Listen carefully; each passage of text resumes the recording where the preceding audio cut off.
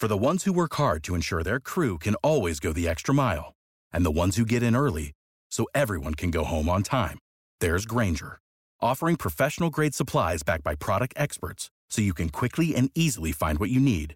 Plus, you can count on access to a committed team ready to go the extra mile for you. Call, click Grainger.com, or just stop by.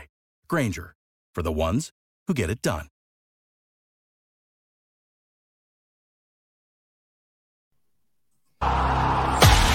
Do you bleed green? Are you an ultimate Eagles football fan? Well, you're in the right place. Ready? This is Birds 365, hosted by the new Mac and Mac, Jody McDonald and John McMullen. Here we go! Who collectively have covered and talked about more than 50 plus years of Eagles football. Kick off your day with Birds 365. You'll get debate. We love to argue. You'll get the real story from inside the locker room. And you'll hear from some of the great football minds from around the region. You're about to become an Eagles insider. Get in the game. Join Jody Mack and Johnny Mack and join the football community that flocks to Birds 365. Birds 365 starts right now. Welcome to the NFL. Let's go! Let's go! Go!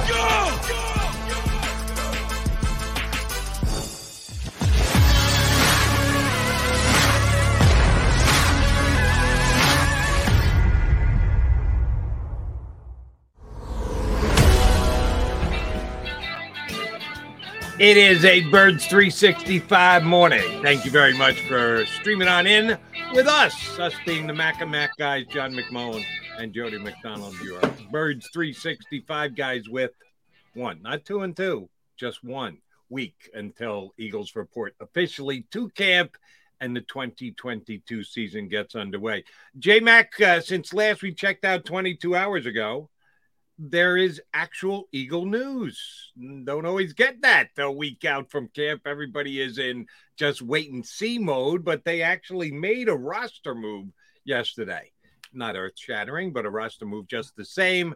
They released one of the 86 cornerbacks they had on the roster. Craig James, who's been here for a good couple of years now, both on the regular roster and on the practice squad, was given his walking papers. I remember Craig James making a play here or there over the last 3 years. Nothing really to circle on your play sheet or to commit to memory, but he did make a couple of plays.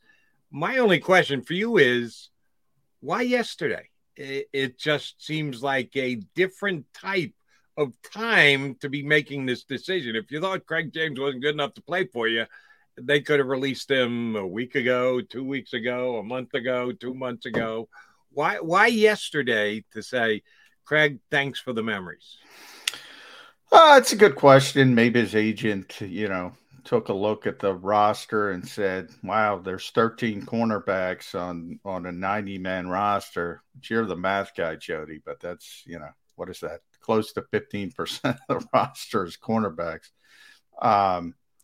Craig's buried deep, and maybe he said, hey, look, could you do us a solid and released him a little bit early? Maybe he can catch on. But you're right. I mean, could have done that a month ago, could have done that 2 months ago. I mean, it's clearly, if I were to, go from 1 through 13, cornerback 1, Craig would have been CB 13, not from a talent standpoint, but from a realism of trying to make the roster standpoint, because he's a special teams guy. He's been injured a lot.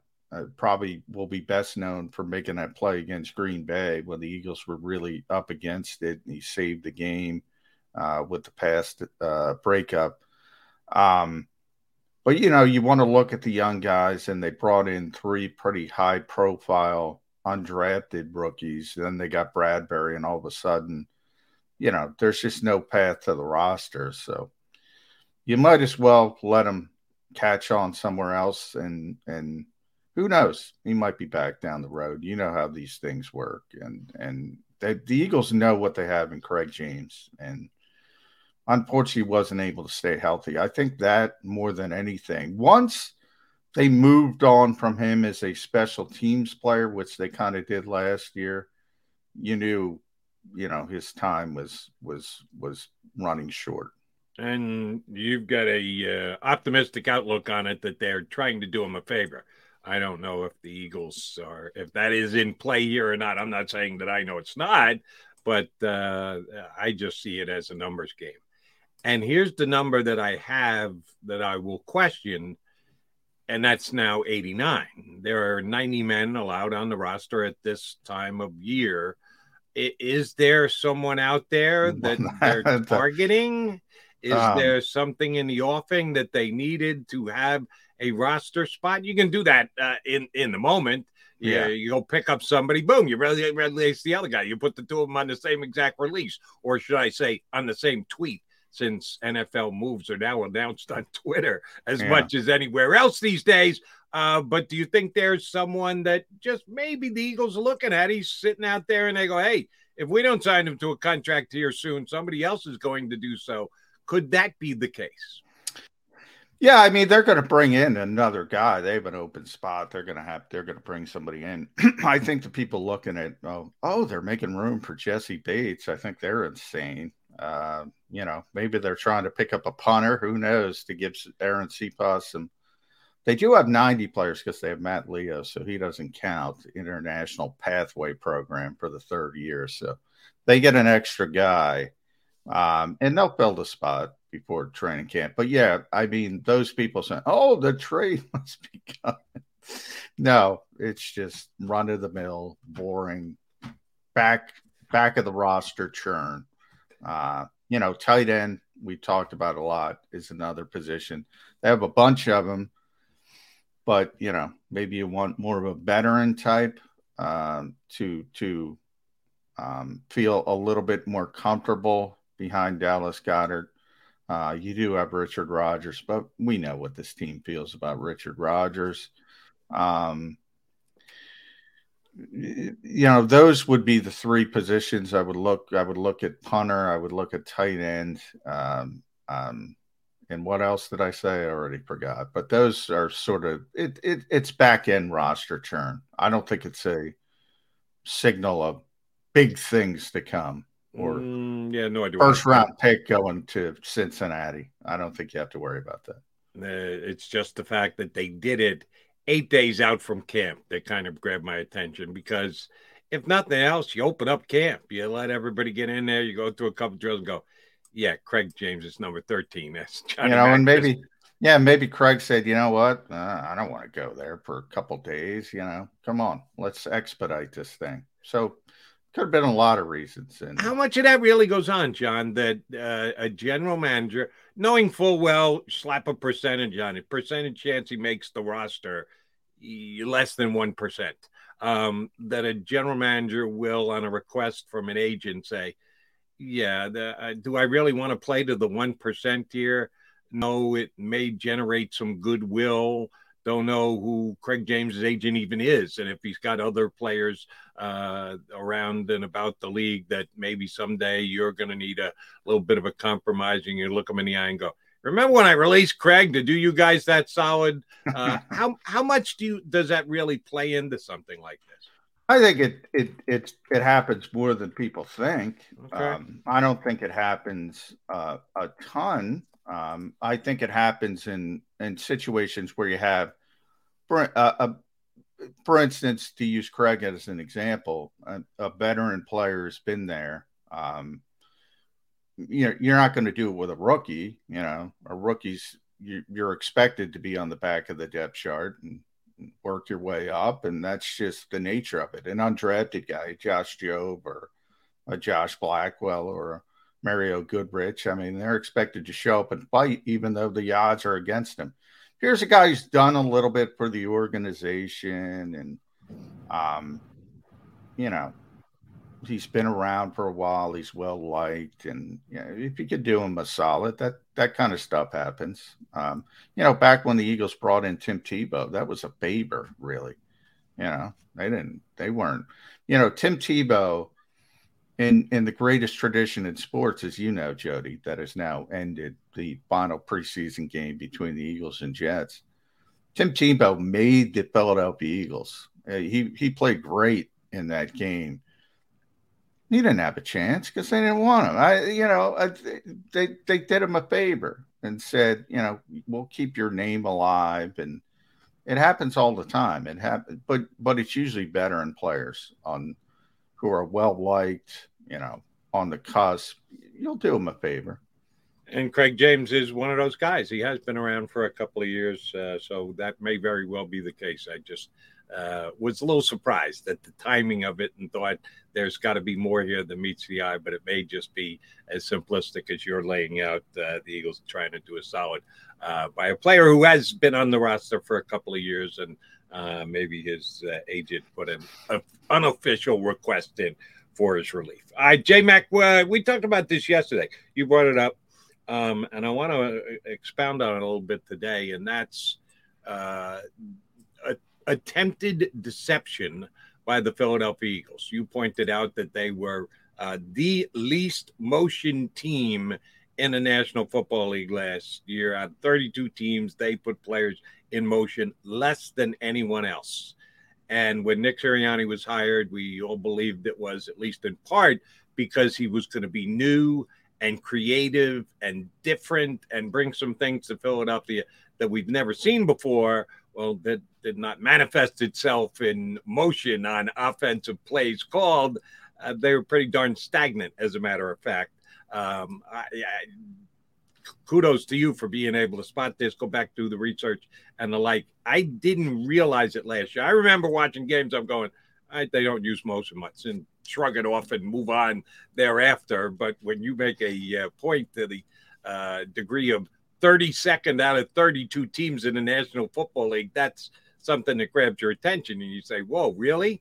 They didn't use it last year. Here's the question I have for you. Twofold, as a matter of fact. Number one is, why? There had to be some kind of when the head coach was the offensive coordinator in Indianapolis. They weren't 32nd in the league in motion. It might not have been a key aspect of the offense, but it wasn't dead last in the league. So why do you think it was that they were 32nd in offense? Give me some reasons behind it. And do you think that is something that they are going to realize and say, hey, we need to take slightly more advantage of it? We shouldn't be 32nd in anything in the National Football League. Why would we be 32nd? I know someone has to be, but doesn't necessarily have to be the team that you're following or rooting for. Do you think they will make a concerted effort to use more motion this year? Yes, but not a lot.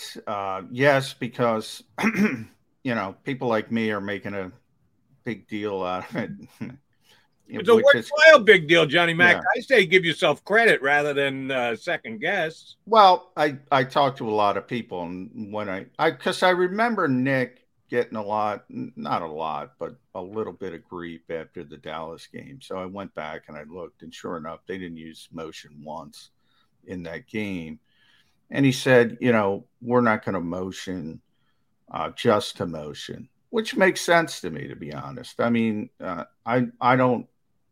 And then you have, and I said yesterday on the show, you have the Sean McVay sort of thought process, which is the other end of the spectrum that, try to fool the opposing defense, essentially, try to get their eyes moving in the wrong direction. And I know from talking to Jim Schwartz many times, that's really affects the defense. It's really hard, especially with young players, to be disciplined, even when you know what's going on.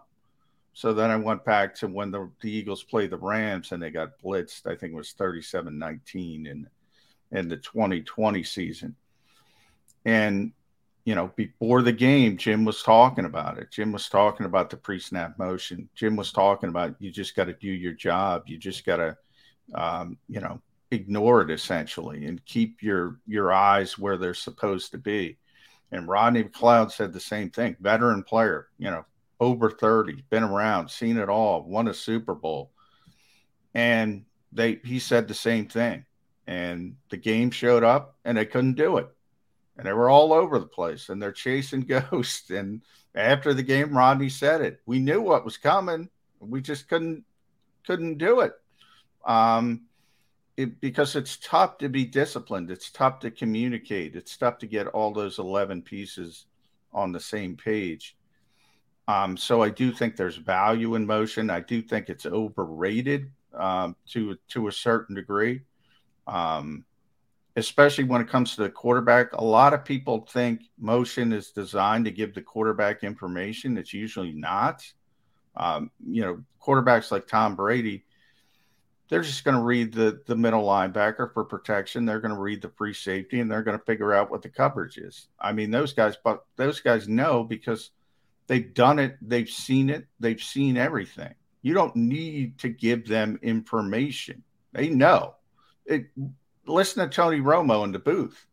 Tony Romo will tell you what's coming because he knows what's coming from where the free safety is and what the coverage is going to be. Those types of quarterbacks don't need information pre-snap. So it's not about that, and I think a lot of people think it is. But it is about taking advantage of, certain unique talents. The Eagles happen to have one. And I mentioned that yesterday as well in Devontae Smith. We all talked about Devontae Smith's lack of size, and, it proved to be overblown because he's a really good player, and he stayed healthy, and hopefully that continues. But you know what? He is 166 pounds.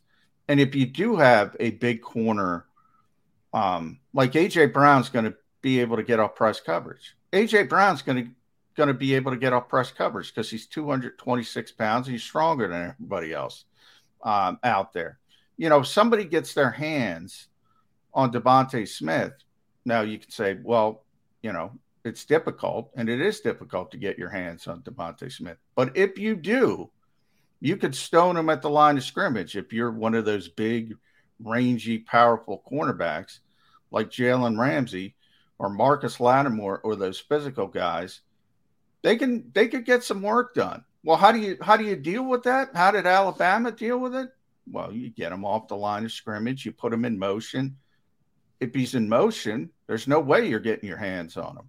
Why aren't the Eagles taking advantage of that?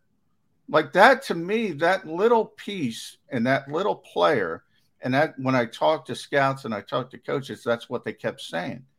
In the modern game, there are certain players you can utilize in motion that it's going to make their job easier. For the Eagles, Devontae Smith is number one for me because he's so good at it.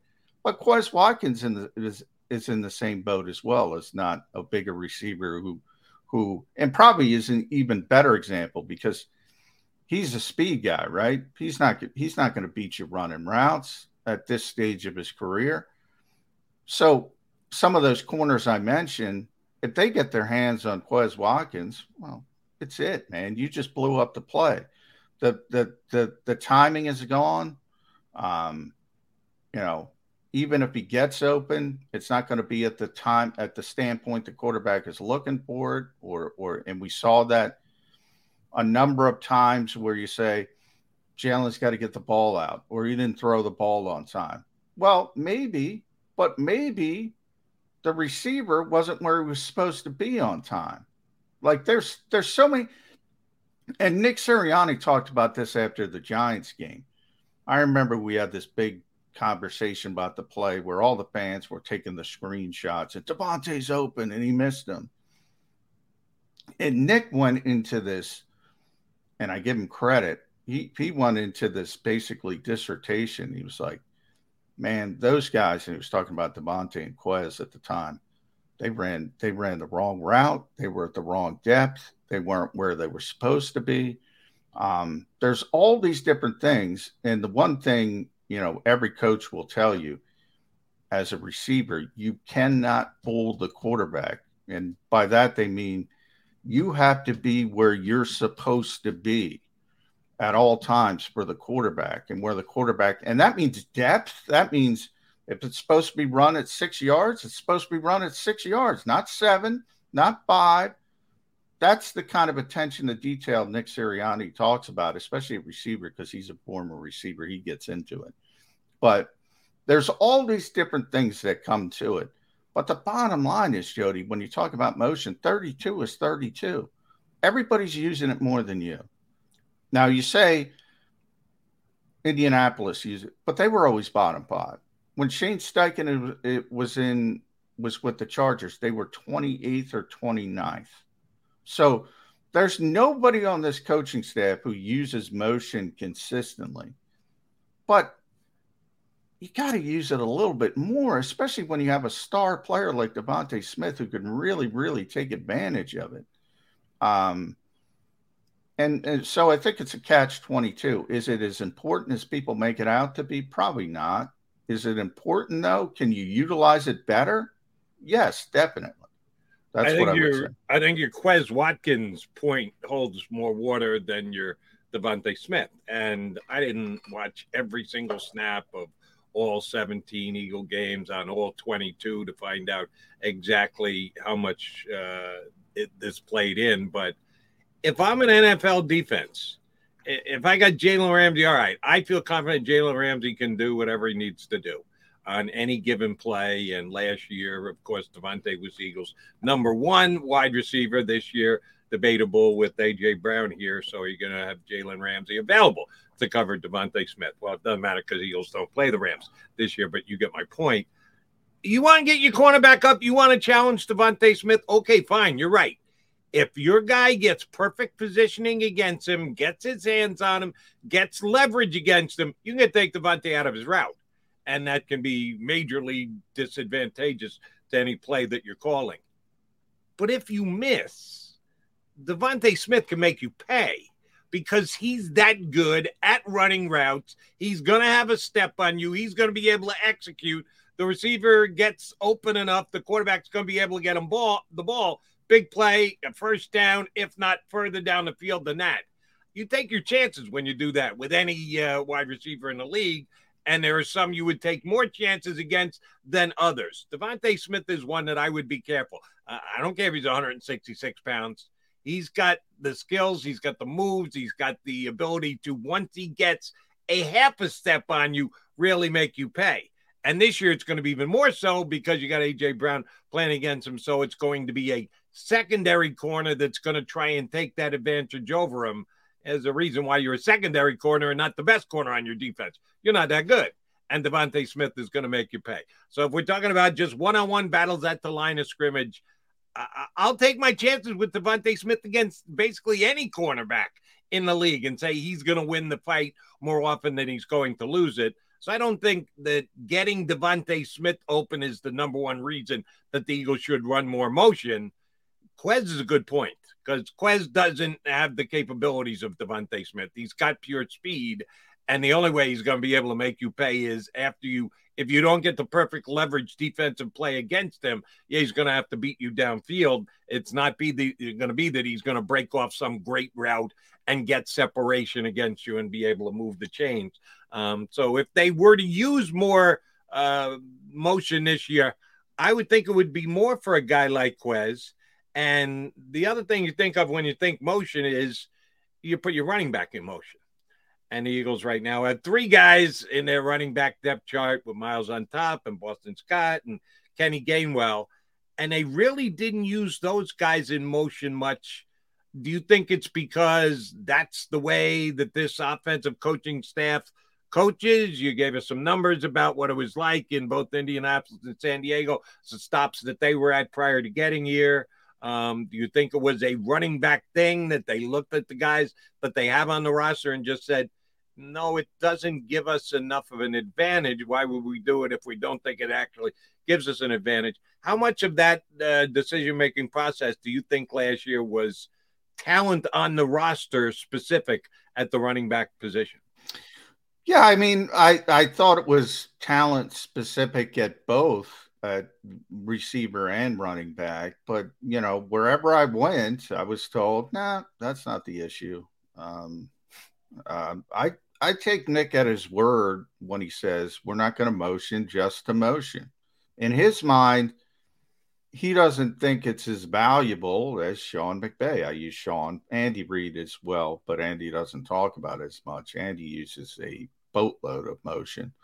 And they also happen to be obviously two successful offensive coaches, to say the least.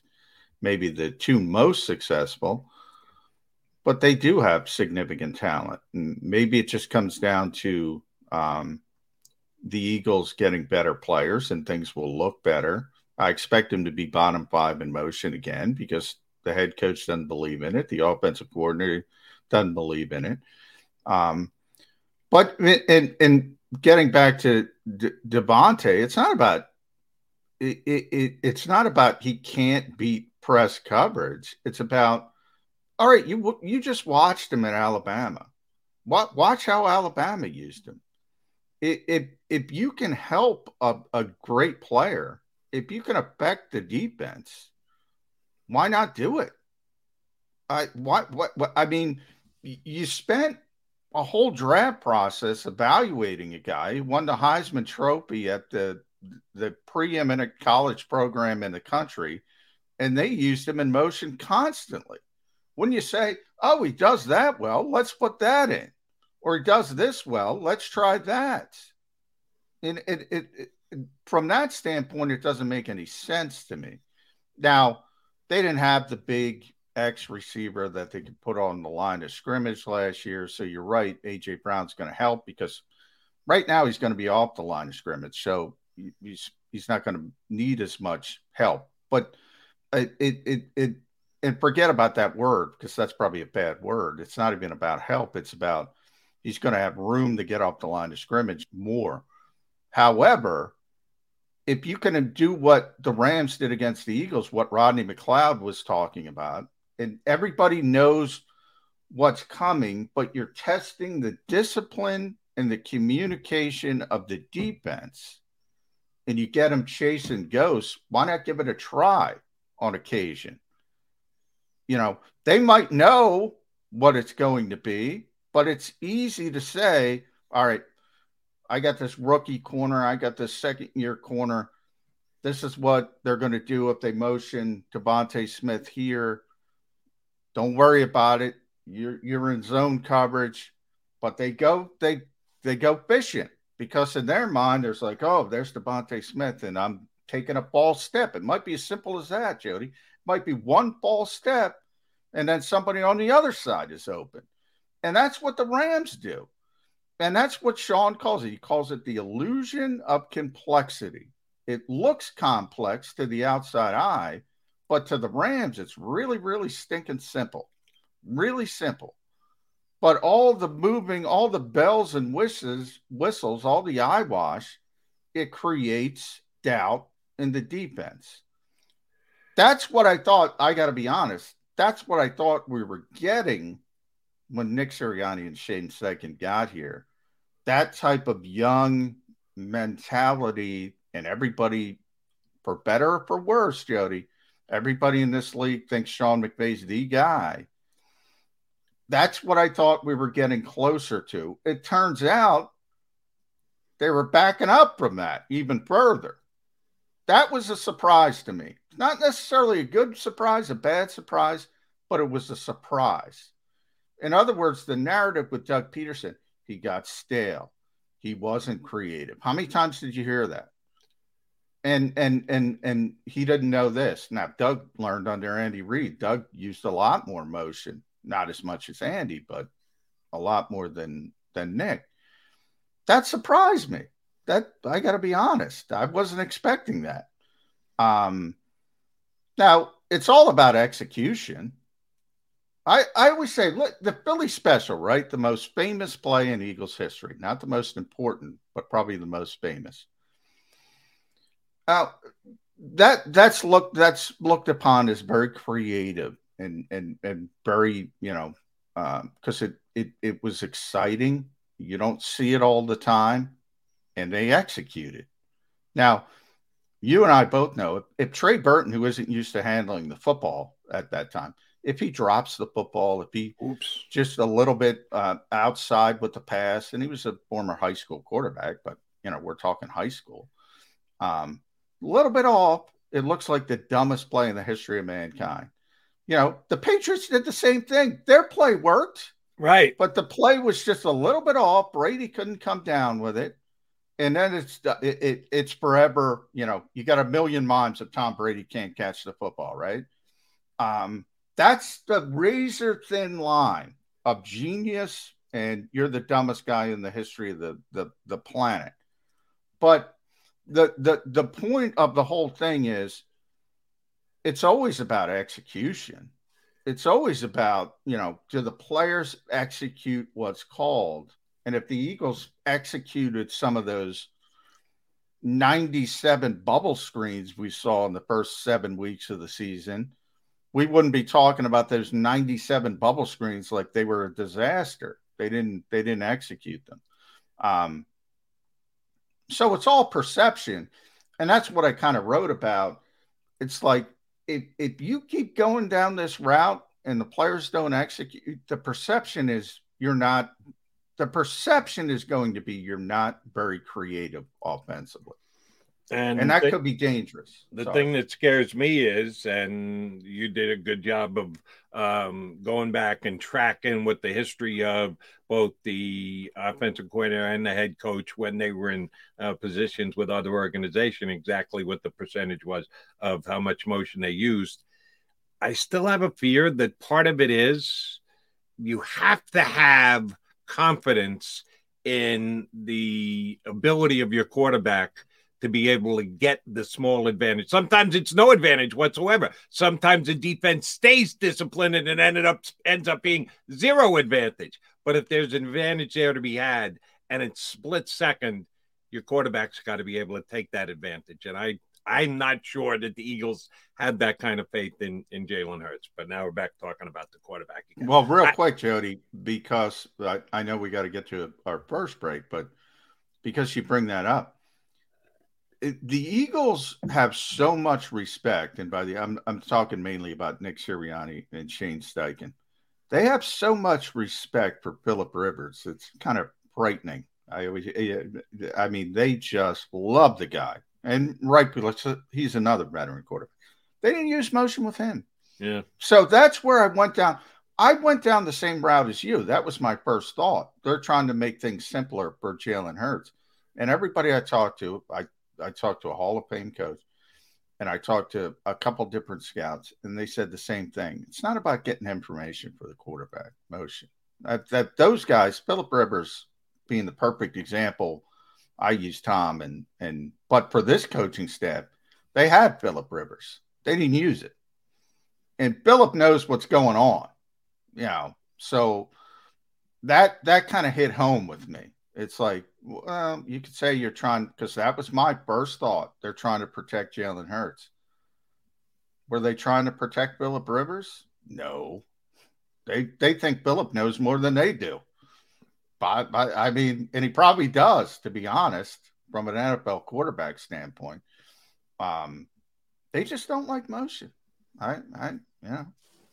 And here's, and I've never talked to Phillip Rivers and or Sirianni and or Steichen about it, but I guarantee you there are quarterbacks that prefer not to have motion, that they are going to try and get the pre-snap information that they want, that they're going to use in their judgment with a stagnant defense. That just let me move up to the line of scrimmage and let me read off that. If we go to motion, perhaps we do move a defensive player, and then I'm not going to be able to get as good a read. So it comes down to comfort level of the quarterback as well, that there are some quarterbacks that probably don't want motion, that they want to be able to just stand behind the center, take that split second, look exactly where everybody is, and believe that the play that they're going to that they've called is going to work because of the positioning of the defense. That there might be some to that. I don't know if Phillip Rivers is that kind of guy, but that might have been the reason why they didn't use that much motion when they had Phillip Rivers as well in both San Diego and in Indianapolis. All right, J-Mac, John McMullen and Jody McDonald here with you on Birds 365. I will come back, John. I want to touch on an article I saw over the weekend in Bleacher Report, of all places. And I don't know about you, but I go to Bleacher Report more for my NBA writing than my football writing. But they've got a couple of decent football guys. And a guy made a interesting observation and or a ranking, a list. We're just coming to the end of list season. But he had a list of teams that are in a month, 2 months, 4 months, 6 months from now going to look back and go, yeah, we had a regrettable offseason, that they just haven't upgraded the roster, and they look to be no better a team than they finished up 2021, if not a worse team. Some interesting names on that list, and a couple of interesting, at least from my opinion, names that aren't on that list. I'll explain when we come back. I need your take on it. John McMullen, Jody McDonald, your Birds 365 guys. Go for the polls and the pools. Go for the oohs and the ahs. Go for the bubbles and the bubbly. Go for the story and the stories. Go for the win. Go to Ocean Casino Resort. Book your trip at theoceanac.com. Action News at 11 with Rick Williams. It's the team you trust to bring it all together. The stories that impact your community. A sports roundup for the locals. And the AccuWeather forecast you depend on. Action News at 11 with Rick Williams.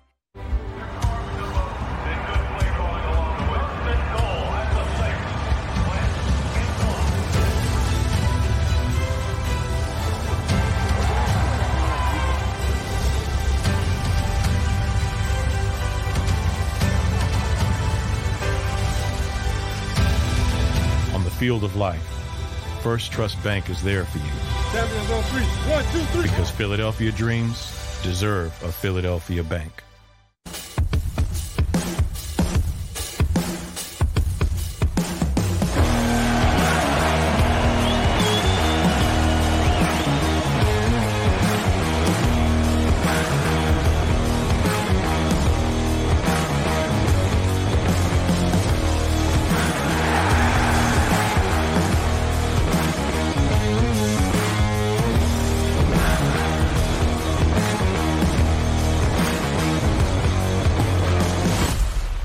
Did you know I was the Mommy Slam Dunk Champion? Really? Yes, really, don't sound so surprised. Let's see it. Oh, you're ready. All right, here we go. Let's hear the crowd. So go to right, go to left, fake 'em out. Mama, go up, up, up. She did it. Again? You can't avoid gravity, but United Healthcare can help you avoid financial surprises by helping you compare costs and doctor quality ratings. United Healthcare. Uh-huh. Go for the polls and the pools. Go for the oohs and the ahs. Go for the bubbles and the bubbly. Go for the story and the stories. Go for the win. Go to Ocean Casino Resort. Book your trip at theoceanac.com.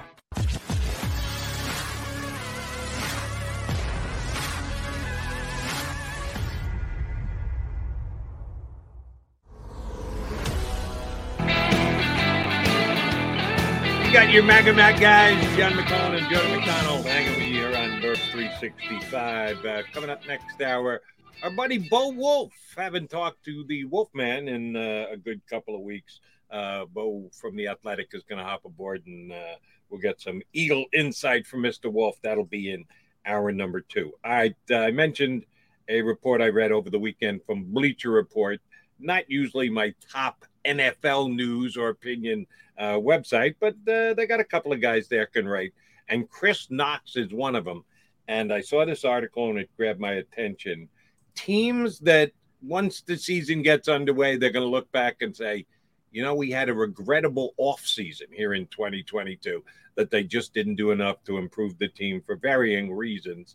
And he put together a list of 5 different teams. No, excuse me, 5 different teams. And I want to see if I can add to that list if you agree with me.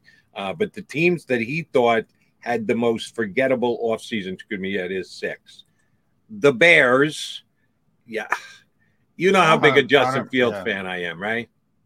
Yeah, I don't have a problem with that mentality. N'Keal Harry this week, their big addition. That's exciting for them. They've stolen away a massively underachieving first-round draft pick from the New England Patriots for a seventh. And he when might you be only have to pay a seventh-round pick to get a former first-round draft pick, somebody's got to go, what the F, right? Yeah, and he might be their best receiver on paper. Now, Mooney's pretty good, but yeah, they're excited that somebody with talent has entered the building. Yeah, but I'm with you. They have been underwhelming, to say the least. And I get it. They had a bad season last year, and they wanted to make a change. The general manager could have been fired years earlier. The head coach was finally fired, and they went in a new direction with both their front office and their coach. Shouldn't the number one priority have been exactly was like, I don't know, here in Philadelphia, let's see if we can get a big piece or two to upgrade our young quarterback that hasn't been able to blossom yet in the National Football League. The Eagles go out and get A.J. Brown. The Bears go out and get N'Keal Harry. Yeah, there's a little bit of a difference there. So, yes, I have zero issues, and it's going to bum me out because I'm as big a Field fan as I am that I just don't think. Maybe he's available next season, if you know what I mean. I would look into it. I still love the talent. The team that they acquired N'Keal Harry from, the Patriots. You think about it, John. They had that uber aggressive offseason last year where they spent a whole bunch of money on tight ends, not one, but two. And they hadn't done that in a long time, been an aggressive player in free agency. They did it. They made the playoffs. They did get in after a season out, the first non-Brady season in New England, but then they got bounced in the first round. I don't know that the Patriots did have a great offseason. Would you call the Patriots offseason regrettable? Yes, I would on paper. I tend to give the Patriots the benefit of the doubt. I think for obvious reasons. I think they deserve it. I think part of the narrative with the Patriots is Cole Strange in the first round because nobody thought he would be a first round pick. So that's used people, but if he turns out to be a good player, who cares? And then it goes back. I think it's about, I was pleasantly surprised how well Mac Jones played as a rookie. Does he turn into a legitimate top half starting quarterback in this league? I think if that's the case, I think all of a sudden New England looks better really quickly, and that will dissipate. But on paper, it doesn't look great. I do tend to give the Patriots more rope than everybody else, which I freely admit, but I think they deserve it. So I always put that little caveat in. Right, because Belichick's Belichick. He's achieved that benefit of the doubt. If you don't give it to him, you're not giving him the credit that he is so richly deserved over his entire coaching career. All right, so neither one of us have a problem with the Patriots. Maybe the easiest one of them all, the Seahawks. You move away from Russell Wilson, that's one thing. And he wanted out, and it was time to go in another direction, and I completely understood it. I thought the Eagles had a legit chance to get him. He didn't want to come east. All right, fine. All those things add up. But their staunch stance of, yes, Drew Lock is the answer, is the one that just has me shaking my head. Has all offseason, continue to do so as we get here to camp. Thought they'd jump in and maybe be the team that landed Baker Mayfield. I don't think they're getting Jimmy Garoppolo, and people still seem to think Garoppolo is going to get traded. Oh, we'll get to him and his team next. They're going to war with Geno Smith and Drew Lock. Man, that's the only team that isn't on the Eagles' schedule and go, yeah, Eagles have a nice, easy schedule. Unfortunately, they don't have Seattle. That would have been a team that I would love to face anywhere. Their house, 12th man, whatever else. I think they're going to be terrible this year, and they had a really bad offseason. So I agree with them on this list. How about you? Yeah, I mean, look, nobody wants to admit the T word in the NFL, and I don't think there's overt Sixer level tanking in the NFL. But when you go into a year with Drew Lock as the starter, it at least somewhat indicates that you're not trying your best to win games. You're going into a season where I think you've acknowledged this is a rebuild, and maybe winning football games is not the paramount goal of the organization, which you never want to admit in public. But don't listen to what teams say. Watch what they do. And you don't go into a season with Drew Lock if you think, hey, we got a chance to be a contender. It's not the way you do it. It tells you all you need to know. I mean, now, see, the bigger question to me with teams like Seattle, Jody, is what do you go get a Mayfield? Can't do it now, but before, can you go get a Garoppolo and you're a little bit better, but you probably still stink because you're not ready in other aspects as well. So this is the debate people have with tanking all the time. What's better? Try to win games or don't care and try to get that top 5 pick? I'm sorry. Any season in the National Football League that you come in with Drew Lock as your quarterback, it's a bad decision. If you got a bad team, then yes, Baker Mayfield is not going to move the needle. And if you're trying to figure out, well, we could actually win 4 games, we need to only win 3 games. Shame on you. If you're really splitting those hairs that we need to lose that 1 extra game to make sure we're drafting in the top 3 rather than the top 6, that gets general managers fired. That gets coaches fired. And it should on both fronts. If that's the way Seattle looked at it this offseason, shame on them. They did have a very forgettable offseason, regrettable offseason. And they put the Seahawks, Chris Knox put the Seahawks on this list as well. The 49ers on this list as well. And they're not going to get Jimmy Garoppolo. I just don't see Garoppolo being traded to a divisional opponent. What happens if you're the 49ers? You had a lead in the 4th quarter of potentially going to the Super Bowl last year, and you get beat this year by Jimmy Garoppolo in a division game against a bad team like the Seahawks? That is not going to play well, John Lynch. So I don't think there's any chance that they trade Garoppolo to the Seahawks. They list the 49ers as a regrettable offseason. You buy that? Well, they didn't do much as far as I recall.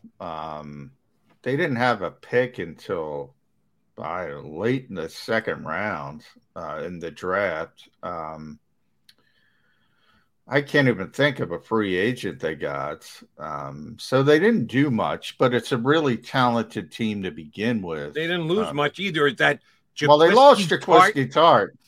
Yeah, I was going to say that's going to tear the 49er defense apart. No, it's a really talented team. They're starting at a good position. So I think their hope is Trey Lance is a starting quarterback, and they're better at quarterback. And if they're better at quarterback, they're going to be really good because they're already really good with an average quarterback. And that's being kind, if you want to call them average, in my mind, at least. So did they have a great offseason? No, because they didn't do much. Great off seasons are Philadelphia off seasons where you add players and draft picks, and that's a good off season. They've been kind of stagnant because they had to be from a draft perspective. They didn't have anything. I think Drake Jackson was their first pick. They got a corner. I can't remember the corner they got, but that's about it.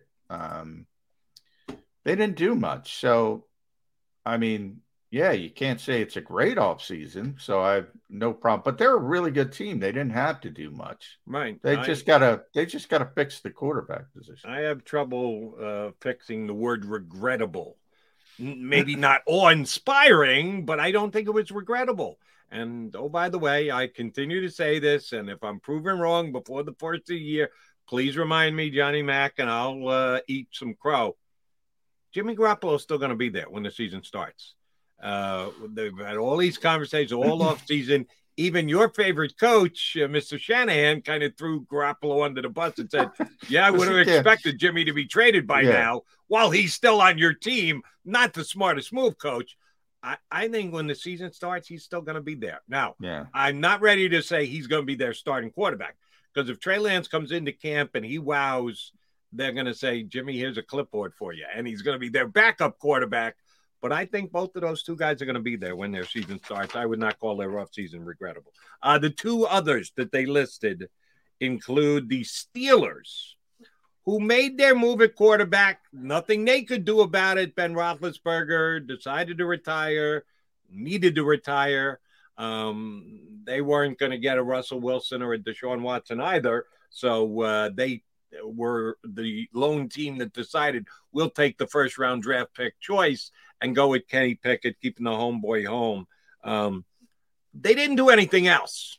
And with Ben Roethlisberger coming off their cap, making a big chunk of change this past year, they should add more cap flexibility. We talk all the time about when you're going with a young quarterback, an inexpensive quarterback like the Philadelphia Eagles in 2022, you can do some other things to upgrade your rosters in other positions, like bring in an A.J. Brown. We keep comparing it back here to Philadelphia because we know Philadelphia inside out.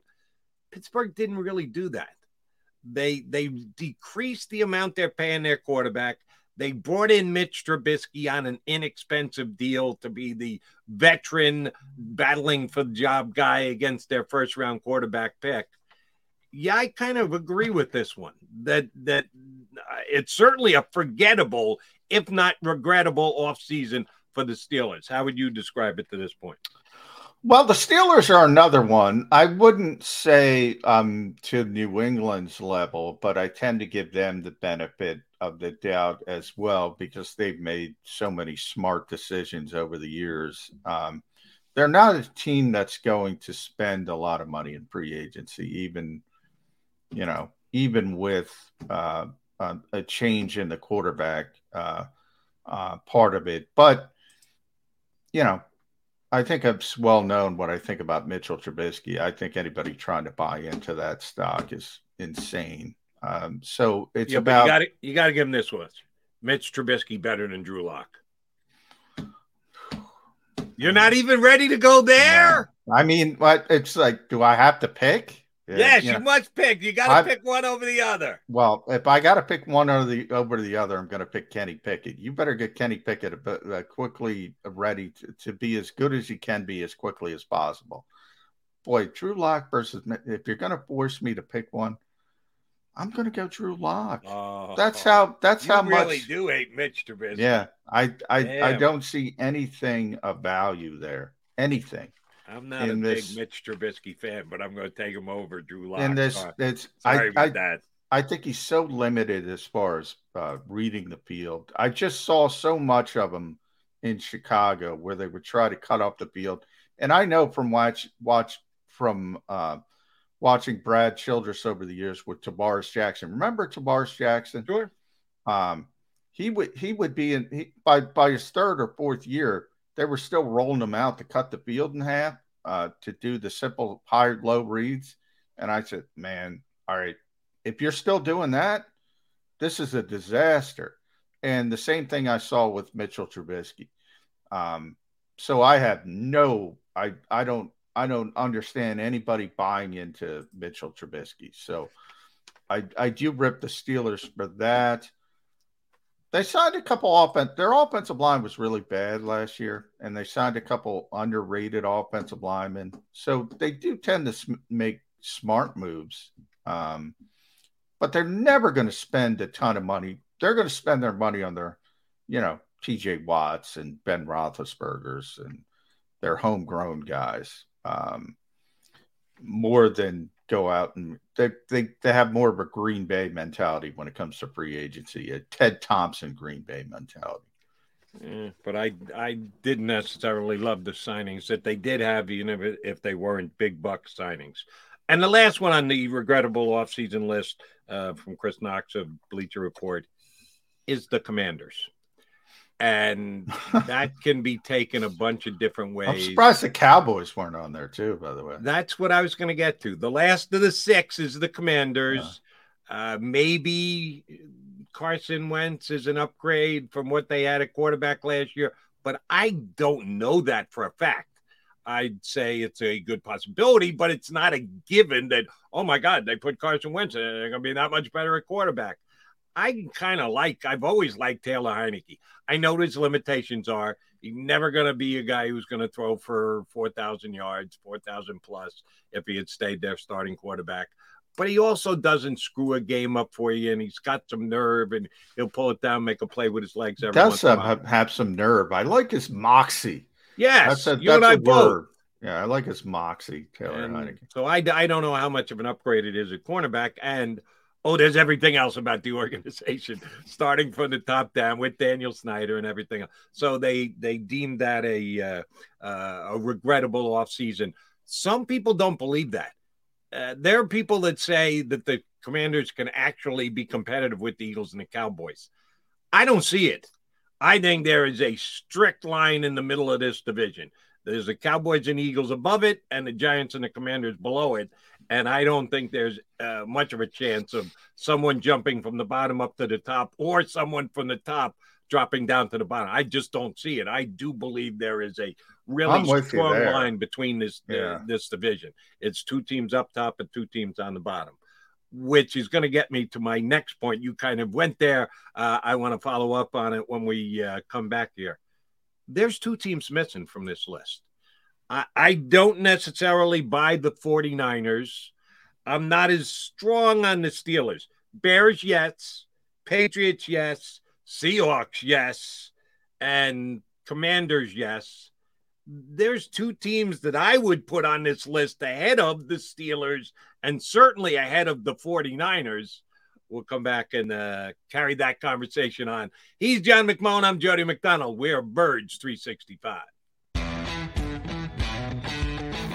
Go for the pulls and the pools. Go for the oohs and the ahs. Go for the bubbles and the bubbly. Go for the story and the stories. Go for the win. Go to Ocean Casino Resort. Book your trip at theoceanac.com. Action News at 11 with Rick Williams. It's the team you trust to bring it all together. The stories that impact your community. A sports roundup for the locals. And the AccuWeather forecast you depend on. Action News at 11 with Rick Williams.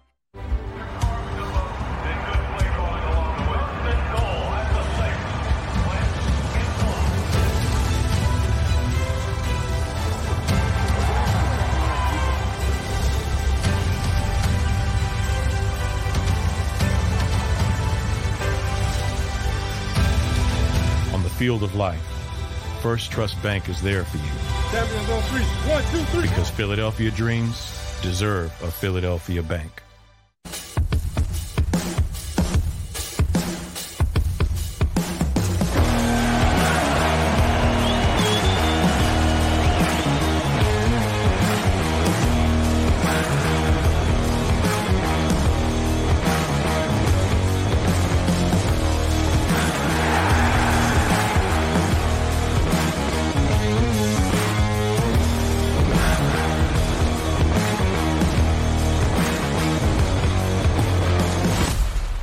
Did you know I was the Mommy Slam Dunk Champion? Really? Yes, really. Don't sound so surprised. Let's see it. Oh, you're ready. All right, here we go. Let's hear the crowd. So go to right, go to left, fake 'em out. Mama, go up, up, up. She did it. Again? You can't avoid gravity, but United Healthcare can help you avoid financial surprises by helping you compare costs and doctor quality ratings. United Healthcare. Uh-huh. Go for the pulls and the pools. Go for the oohs and the ahs. Go for the bubbles and the bubbly. Go for the story and the stories. Go for the win. Go to Ocean Casino Resort. Book your trip at theoceanac.com.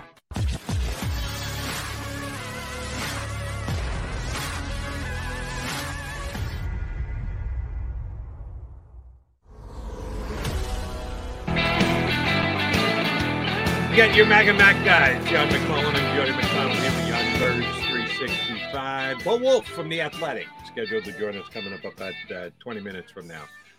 John, before we went to break, I was recapping this article I saw on Bleacher Report. Chris Knox wrote about the teams with the most regrettable 2022 off seasons included the Bears, the Patriots, the Seahawks, the Commanders, the Steelers, and the 49ers, which I have some trouble with both of those two teams because they didn't necessarily progress, but I don't think they backed up, and therefore I don't know that I would call them regrettable. And two teams jumped out at me that I thought were significantly more regrettable than those two. Oh, and it's really good news for the Eagle fans, because the Commanders are already one of the 6 teams, and I did double check on Twitter. Have you seen this on Twitter over the weekend? The newest Twitter account created to find Dan Snyder's yacht. Dan Snyder's yacht tracker on Twitter, that you can get update movement of Dan Snyder's yacht somewhere in the south of France or in outside of Italy or wherever he's got it, somewhere there over in Europe, as he tries to run out the clock on an appearance in front of Congress. Don't know if he has reacted to the Commanders being on this list. He should. But the Washington Commanders already on the list. Why aren't the Dallas Cowboys on the list? I think the Cowboys have. Without the ones like you, who work tirelessly to keep things running, everything would suddenly stop. Hospitals, factories, schools, and power plants, they all depend on you. No matter the weather, emergency, or time of day, you're the ones who get it done. At Grainger, we're here for you with professional-grade industrial supplies. Count on real-time product availability and fast delivery. Call, click Grainger.com, or just stop by. Grainger, for the ones who get it done. Had a regrettable offseason. I think they got hurt by being in a cap position where they did give up Amari Cooper, and for my money, didn't come close to replacing him. You want to say, oh, well, CeeDee Lamb just steps up at number 1. Oh, okay. So who's replacing CeeDee Lamb? There was just a domino effect that the wide receivers, and they went backwards at that position. Yeah, they also lost Cedric Wilson, so they lost depth as well at the receiver position. I thought I was trying to think of teams you may have thought Dallas is the first one I came up with because, the Randy Gregory situation. Randy Gregory, because for years we all know what he's been and the issues he's had in his personal life and suspended more often than not. But, man, he was turning into one hell of a player, and he was out on the field a lot last year. And they lost him as well on the defensive side of the ball. The kid they drafted in the first round, Tyler Smith, the offensive tackle. Look, for years they've had this great offensive line. They're starting to lose it. They lost La'el Collins. They lost one of their guards to the Dolphins. Forget his name, Connor Williams, I think. They're trying to rebuild it, which I get, but he seems like a project and to me, so it's going to take a little bit of a while. So, yeah, the Cowboys are one of those teams that they still have a lot of good players in that extreme. They have a lot of good players at the top of their roster, but they don't have much depth. And I definitely think they've come back to the pack a little bit from a talent perspective. And then the two other teams I thought of were Arizona for a lot of reasons. Kyler Murray issues, but also, Hopkins is suspended. I don't think they've done much. And then Tennessee, which is partially Eagles related as well, because they lost A.J. Brown. They're trying to replace him with Treylon Burks. Good luck with that. Maybe that'll work 3-4 years from now. It's not going to work this year. And they were the number one seed in the AFC last year. And now they're an afterthought. Nobody even talks about Tennessee. Now it's a deep conference, but man, nobody talks about them, Jody. So they've certainly taken a step back. Here's what Tennessee's got going for them. They get to play Jacksonville twice again this year, and they get to play Houston twice again this year. They're still in a bottom-feeding division. So although I've never been a fan of the quarterback, they're still in a pretty strong position because that's just a very weak division. No, I'll give you the other team. You and I have talked about it plenty. How much effort are the New York Giants putting into winning this year, John McMullen? Well, yeah. They're in that Seattle mode. They're in the, to me. Well, anytime you go into tank mode, I'm sorry, for yours truly, that makes it a regrettable offseason. Well, if I'm a fan of that team and they're telling me ahead of time, try and win? Oh, no. That's not us this year. That's a regrettable offseason. Well, I can't put them in the I can have criticism of their offseason, but I can't put them into the bottom grouping that we're talking about for the simple reason that they had 2 top 10 picks and they got 2 really talented players. So, no growing pains for those? No, they're going to have growing pains, but they're startup costs. There's not going to be startup costs. No, for there those are. rookies? But to me, when we're talking about off seasons, like, you didn't add anything in certain places. We just talked about some of those places. They got 2, it might not be for 2 or 3 years because there are going to be startup costs, but you got 2 really, really, really talented players. And if you don't screw it up or they don't screw it up, they got a chance to be haunting Eagles fans for years. And that's why, just because of the pure talent they were able to add, because they've been so bad over the years. You know, if you keep picking the top 5 or top 10 year after year after year after year, you're going to wake up one day and say, wow, we got some really good players. I think the Giants added some talent, so I can't put them in the category of some of those teams we talked about, like San Francisco, who didn't do anything, or Seattle, or, guys at San Francisco, for instance, Drake Jackson, I think 61st pick. All right, they got Kayvon Thibodeau and Evan Neal, and a lot of people will tell you those were the 2 most talented players in this draft, just from a pure trait standpoint. So that's why I don't include the Giants. But, yeah, they stink. I mean, they stink in the short term. And see, that's how I start my thought process when I'm evaluating an individual offseason. You certainly have to look at the big picture. How big an effect is this going to have on the team over the next? I think the furthest you can go out is 5 years. But then it comes back to 4 years and 3 years and 2 years and this next upcoming year. The further away from present day you move, the less emphasis I put on what you did for the team. That if you're talking about, hey, the moves we made this year, 5 years down the road, man, we're going to reap the benefits from that. That doesn't count as much as 4 years down the road. And that doesn't count as much as 3 years down the road, which doesn't count as much as 2 years down the road. And sure as hell doesn't count as much as what's coming up this next season. So if that's the Giants' claim to fame this offseason, hey, we took 2 kids high in the first round that when they get up to speed, when they get those startup costs paid, man, are we going to be good. That doesn't help me this year. That doesn't help me in 2022. The Giants were bad last year, and I expect the Giants to be as bad, if not worse, this season. Well, I think the best way to build a team, and remember, this is a new regime, and you can't give the New York Giants enough grief since they moved on from Tom Coughlin and Jerry Reese. Whatever you say, I'll times it by 10. They've been a disaster of an organization. So they rebooted again. I don't know if Joe Shane and Brian Daboll are going to be any good. I don't know. But I do know the way to build teams in this league is through the draft, not free agency. Free agency is about supplementing when you get a team. if they were to go out and spend flashy and do flashy things on free agency, I would say, what the hell are the Giants doing? They're not ready to win. That the fact that they got Kayvon Thibodeau and Evan Neal, man, if those two players were in Philadelphia, Jody, you would be so excited. And so would all the Eagles fans. I mean, those are high freaking level talents. I can't look at adding people like that and just dismiss it.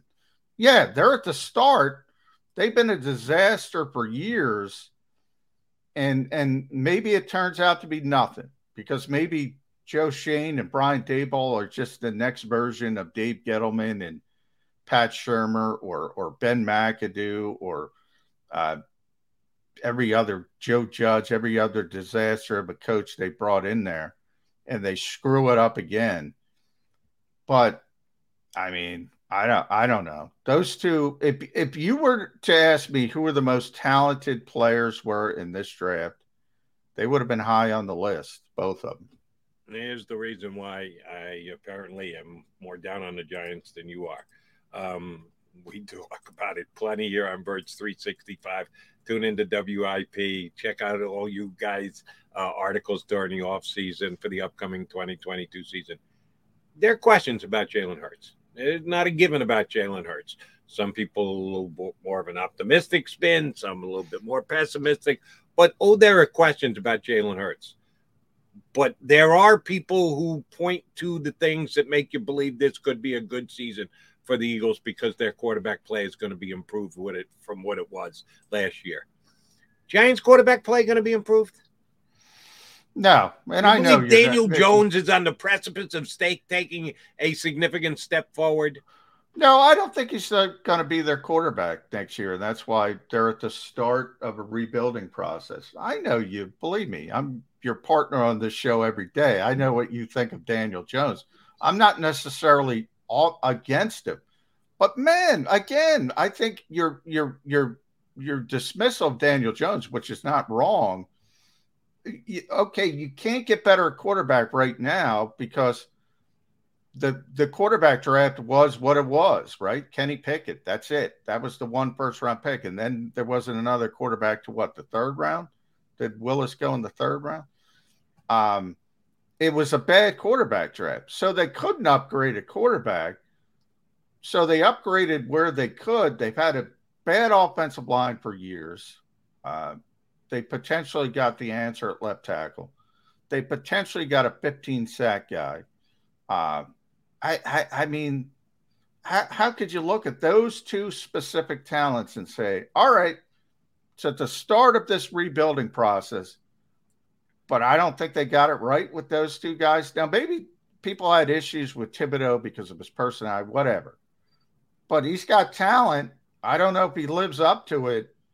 But he's got more talent than Trayvon Walker as a pass rusher, who was the number 1 overall pick. And Evan Neal, a lot of people thought he might be the number 1 overall pick and slipped a little bit. I don't know. I can't downgrade. When you add two pieces like that, I can't say it's a disaster of an off season. I could say the Giants have been those two things aren't mutually exclusive, Jody. I can say the Giants have been a disaster of an organization since the end of Tom Coughlin and Jerry Reese, which is true. But they got two really good prospects. I'm excited about Jordan Davis. If Kayvon Thibodeau and Evan Neal were here, both of them, we'd be jacked up in Philadelphia. Understood. But again, I'll quote my partner. There are startup costs with it's not going to. And I think you're going to pay those startup costs this year. I love both players, too. I talk both players up leading up to the draft in a big way. And the Giants happen to get both of them. So, yes, for the future, the Giants have dividends to collect on. Not going to be this year, and that's the most important thing for me, determining what kind of an offseason a team has. And I don't even how much did you improve for this year? And then factor in the year after. but to a lesser degree. And then factor in year after, but to a lesser degree. And the further away you get from day one, then it just doesn't have as big an impact on how important your offseason was. And, oh, by the way, are you a fan of Wan'Dale Robinson, their second-round draft pick? No, I wasn't. Oh, I didn't think that was a good pick. How about Joshua Ezeudu, the offensive lineman? Yeah, but I don't care. If those two players turn into what they're supposed to do, that draft will always be regarded as a good draft. No matter what Wan'Dale Robinson does. And maybe I don't have much hope for Wan'Dale Robinson. But here's my only point is this, Jody. All right, you need a quarterback. The Eagles need a quarterback. This was not the year to go get a quarterback. So you can either pound the square peg of the round hole and pick Malik Willis in the top 10, or you could pick top 10. You didn't have to pick him in the top 10. You could pick them in the third round. Well, the point is he's not the answer. Whether you pick him in the top 10, the third round, the fourth round, the seventh round, undrafted, you can pick Carson Strong. I don't care. None of them are the answer. You can't get a quarterback this year. So if you're pounding that square peg in the round hole and you're missing on players like Thibodeau and Evan Neal because you're trying to pick Kenny Pickett, which would be the better example because he was the actual first-round pick, you're making a mistake. So they couldn't get the quarterback. They know they need the quarterback. They're going to get the quarterback at some point. And by the way, it's probably good for them. Get the startup costs out of the way. Just throw them out there. Throw them in the deep end of the pool. Let them learn. Get a top 5 pick again. Get C.J. Stroud. Get Bryce Young. All of a sudden, you're cooking with gas. You got a quarterback, and you got Kayvon Thibodeau. Then you got Evan Neal. And then you're saying, oh, crap. Oh, gulp. Here come the New York Giants.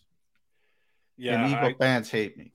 I would have played the offseason differently. I would have used a third-round pick to take a Malik Willis and or a Matt Corral and give them the year, get those startup costs out of the way. Now, if the guy goes in and just flat out stinks and you can see that he's overmatched, guess what? You're jumping back into that first round. You could achieve the same thing and get your 4-13 record on the record and see where the draft pick falls. And maybe you go back and you do take a higher ranked, higher rated offseason draft quarterback. But in the meantime, take a puncher's chance at someone else, not Daniel Jones. Daniel Jones is a guaranteed, at least in my eyes, not to get the job done this year. And if you took a shot at a quarterback, there's a chance that one of these guys turn out to be a steal because they end up going in the fourth, third round and or later. Maybe Malik Willis is that. Maybe Matt Corral is that. The Giants are a team like Tennessee ends up with Malik Willis. They got an actual starting quarterback, and they still said, yeah, maybe we should take a quarterback here in the third round. The Giants have Daniel Jones, and they said, no, let's take an offensive line with our third-round pick. No, I think they need plenty of offensive line. Bad offseason. They need multiple offensive linemen, and they drafted one in the top 10. They drafted one in the third round. I mean, their offensive line has been a disaster for years. At least when you're in a position to get a quarterback, to get a more high-valued prospect, maybe you have a better offensive line. maybe instead of him getting destroyed from minute one, I don't know. I can't look, Eagle fans are going to give it. Dallas, yeah, I don't think they had a great offseason. Washington, yeah, I don't think they had a great offseason. The Giants, I think it's a positive from where they have been. I mean, they have been a freaking disaster. I think it's a clear, at least positive signs with Joe Schoen and Brian Daboll. Here's, again, we'll hit this one more time, then we'll punch up our buddy Bo Wolf from The Athletic. Joshua Ezeudu. He's a tackle. They spent their first round draft pick on a tackle 2 years ago. They spent their first-round draft pick on a tackle this year, and in the third round this year, they took another tackle. How many tackles can you play, Johnny Mac? No, he's gonna play guard. You're talking about is Zuadu? Yes. He's gonna play guard. They're gonna play him at guard. He's got that's their plan. Now we'll see. So right now you have Evan Neal's going to start at right tackle, Andrew Thomas at left tackle. I imagine they're going to try to start him because they're still the interior of their line is still a disaster, but we'll see. I think they took another kid too in the 5th round or 6th round who's a guard. They carpet bombed the offensive line, and they should have because it's been a disaster for years and years and years. Yeah, I think the disaster was the Giants offseason, as a matter of fact. We get Bo Wolf's take on how disastrous the other teams in the NFC East this year offseasons were and how they look in comparison to the Philadelphia Eagles. We are 1 week away from the start of camp. Looking forward to having Bo Wolf up talking Eagles football with us next here on Birds 365. Go for the polls and the pools. Go for the oohs and the ahs. Go for the bubbles and the bubbly. Go for the story and the stories. Go for the win. Go to Ocean Casino Resort. Book your trip at theoceanac.com. Action News at 11 with Rick Williams. It's the team you trust to bring it all together. The stories that impact your community. A sports roundup for the locals. And the AccuWeather forecast you depend on. Action News at 11 with Rick Williams.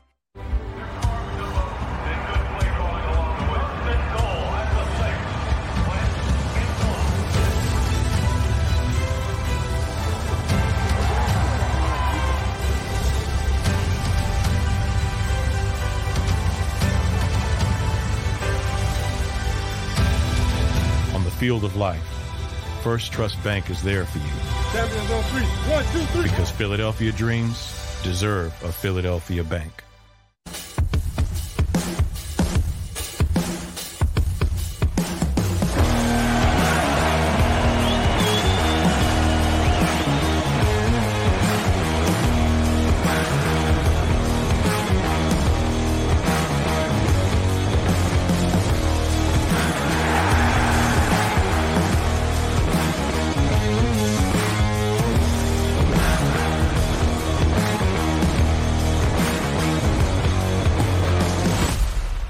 Did you know I was the mommy slam dunk champion?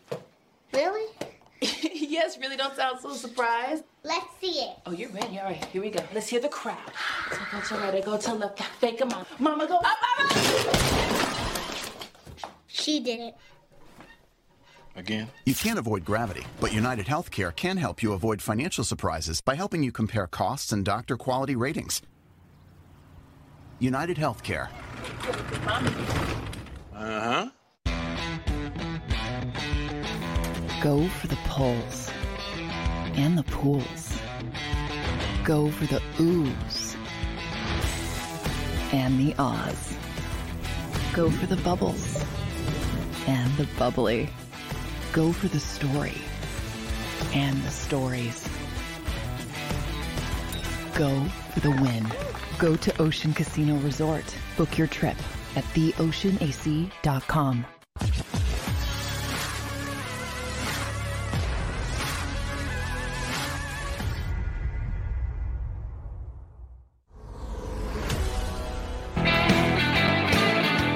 You've got John McMullen, Jody McDonald here with you on Birds 365, and we have a key addition for the final half hour, 35 minutes here of the show. Our buddy Bo Wolf from The Athletic, good enough to hop aboard. You look like you're ready to go out and have a catch. Would always that be accurate, bud? You always got to be ready. Where's the glove, Bo? You never know when you're going to get called on. Yeah, I go to practice. John knows this. I go to practice ready to step in as the number 3 quarterback. Right. You never know, man. We should all be getting ready to be the punter. That one's still a bit questionable to me, Bo. Why there's no competition? But I think Jimmy Kemsky would be most interested if one of us could step into the competition. Then he can track it.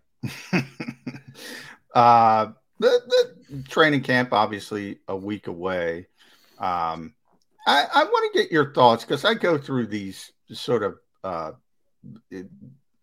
little hiccups during the offseason. I start to say to myself, well, Howie's had a really good offseason, and, this is a pretty talented roster. And then, fans start to get a little bit nuts and, all of a sudden this is the greatest team that ever set foot. And I start saying, whoa, start slowing down on these expectations.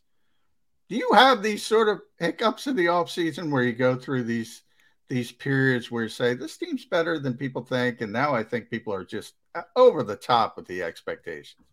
That's exactly right. I'm sort of like a contrarian by nature, I'm sure. And so, early on in the offseason, I'm thinking this team could be pretty good. They could win 10, 11 games.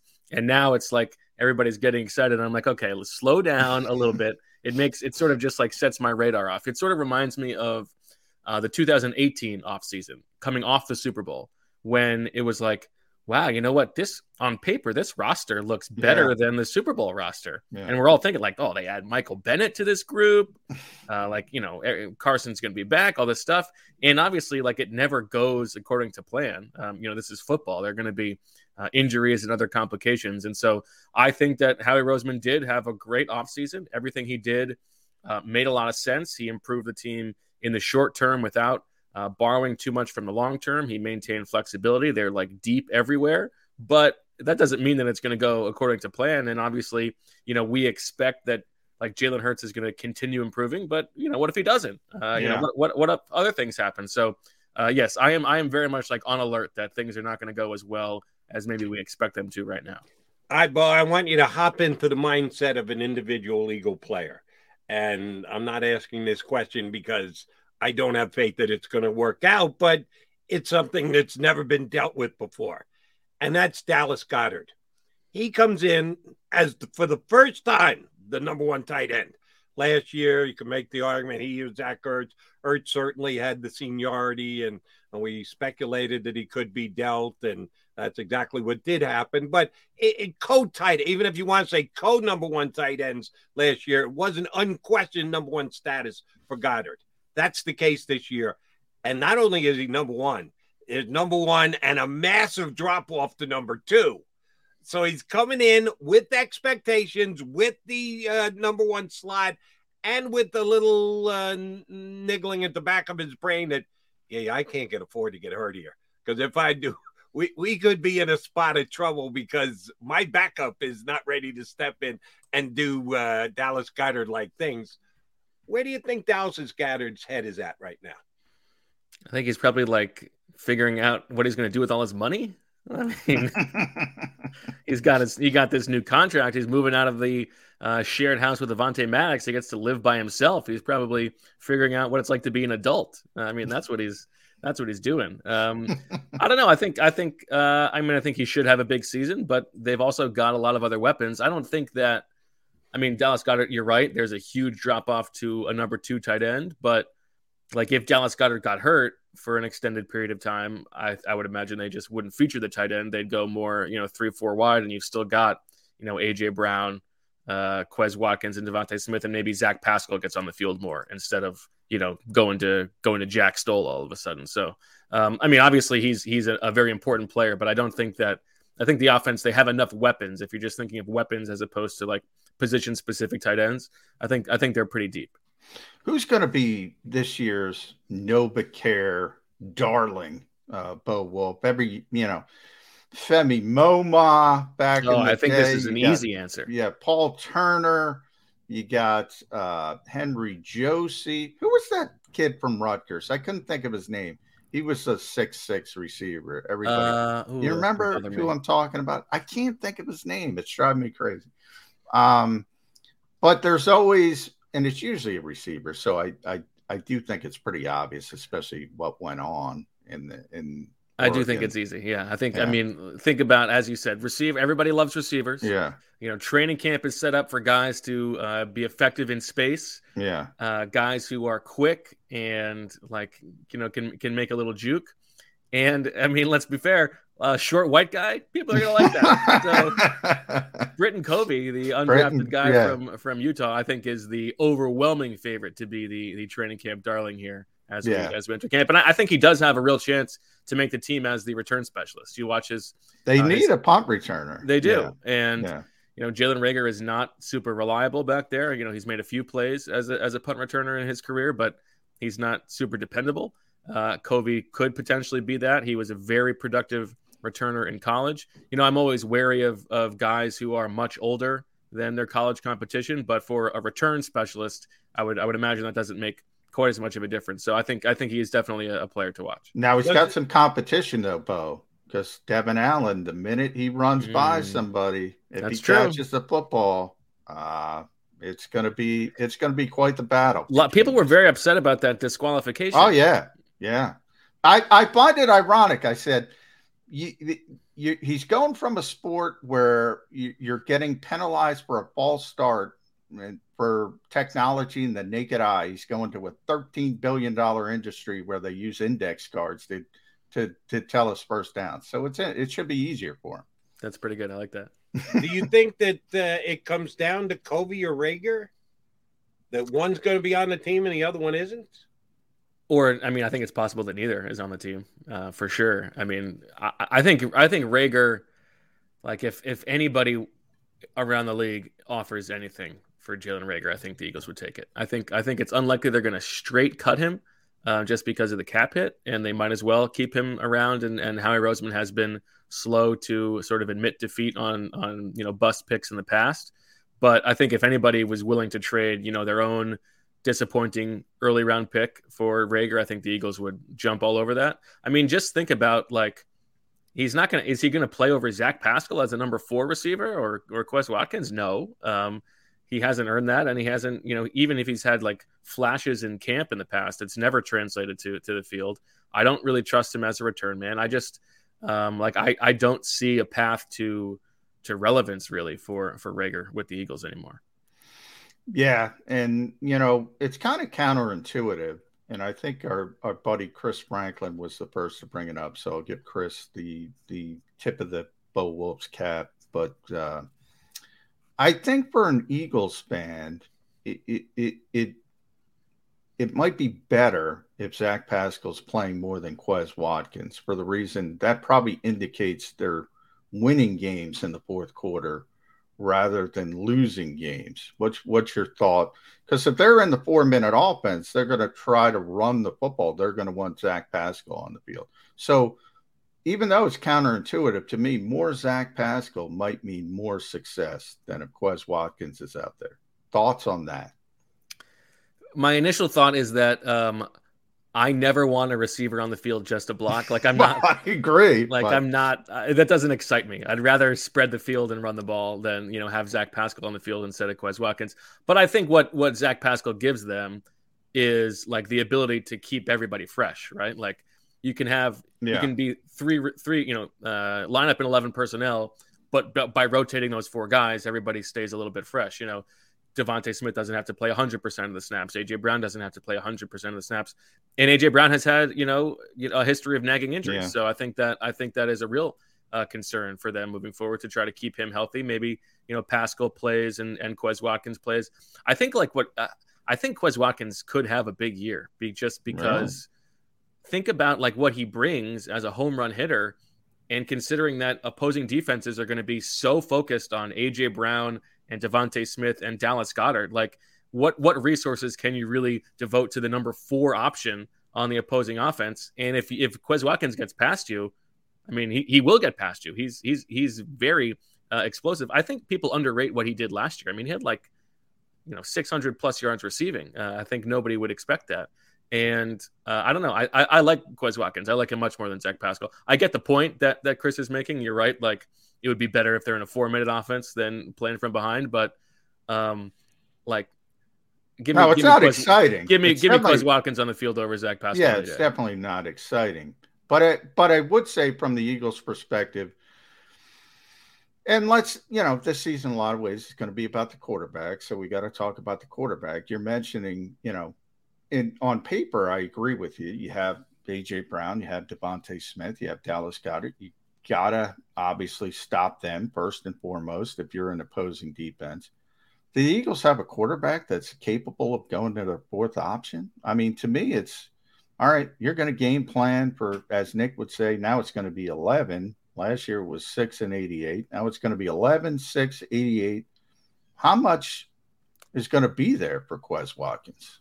Well, just because, he's the number 4 option in like hierarchy doesn't mean he's the number 4 option in a specific play. Like I would give Sirianni enough credit to think that he'll be able to dial some stuff up for Quez Watkins. But you're right. I mean, he is not going to be the focus of the game plan. That's definitely true. But I think there will be some opportunities for him to have some big plays. All right, Bo. We know that the Eagles made their big offseason move in acquiring A.J. Brown. You go out, you give up what you give up to get a player like that, and then, oh, by the way, extend him at $25 million per. Oh, yeah, he's going to get the football. We're debating on how much Quez is going to get it. We start with A.J. Brown's going to get it thrown his way plenty, and they should. So he's replacing Jalen Reagor. Quez is going to get what he's going to get. Devontae's going to get what he's going to get. Goddard's going to get plenty at tight end. But the swap out is A.J. Brown for Jalen Reagor. That equates to that many more passes being thrown this year. And if they're throwing that many more passes, that means that less runs by Jalen Reagor. And last year, his runs were pretty darn productive. A lot of first downs, 20-yard gains, moving the ball down the field. Is there a chance that the Eagles' offense this year, even being more productive in the pass game, will miss the runs that Jalen Hurts contributed to this year's team that we might not be putting enough of an emphasis on? Yeah, but we're not going to have Jalen running it as effectively as he did last year. Does that bother you at all?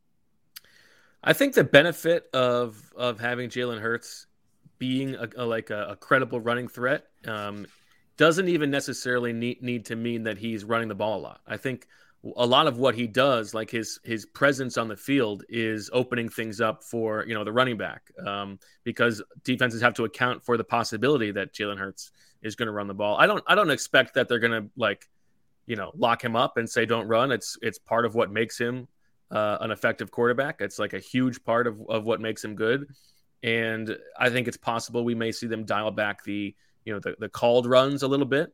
But what Jalen Hurts is good at, beyond just running the ball, is he's very good at like protecting himself as a runner. And he knocked those fumbles way down last year after fumbling a lot as a rookie. I think he does a pretty good job usually of feeling out when it is that he should run. If it's not a pre-called run, like when he's escaping the pocket. And he does a good job of he'll run out of bounds or he'll get down. And so I think you're probably right that we might see it a little bit less than last year because they have more weapons in the passing game. But I think it would be short-sighted to like take that away from his game when it is part of what makes him a good quarterback, if he is one. Let's talk about the play calling, Bo, in the shift to Shane Steichen.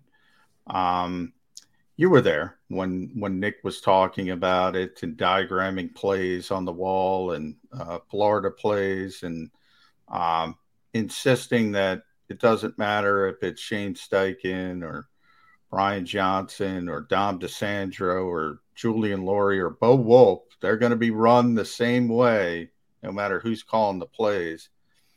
Is it a bigger deal? Is it not that big of a deal? What's your take on a young head coach who was brought in as a play caller, pretty much giving it up by midseason?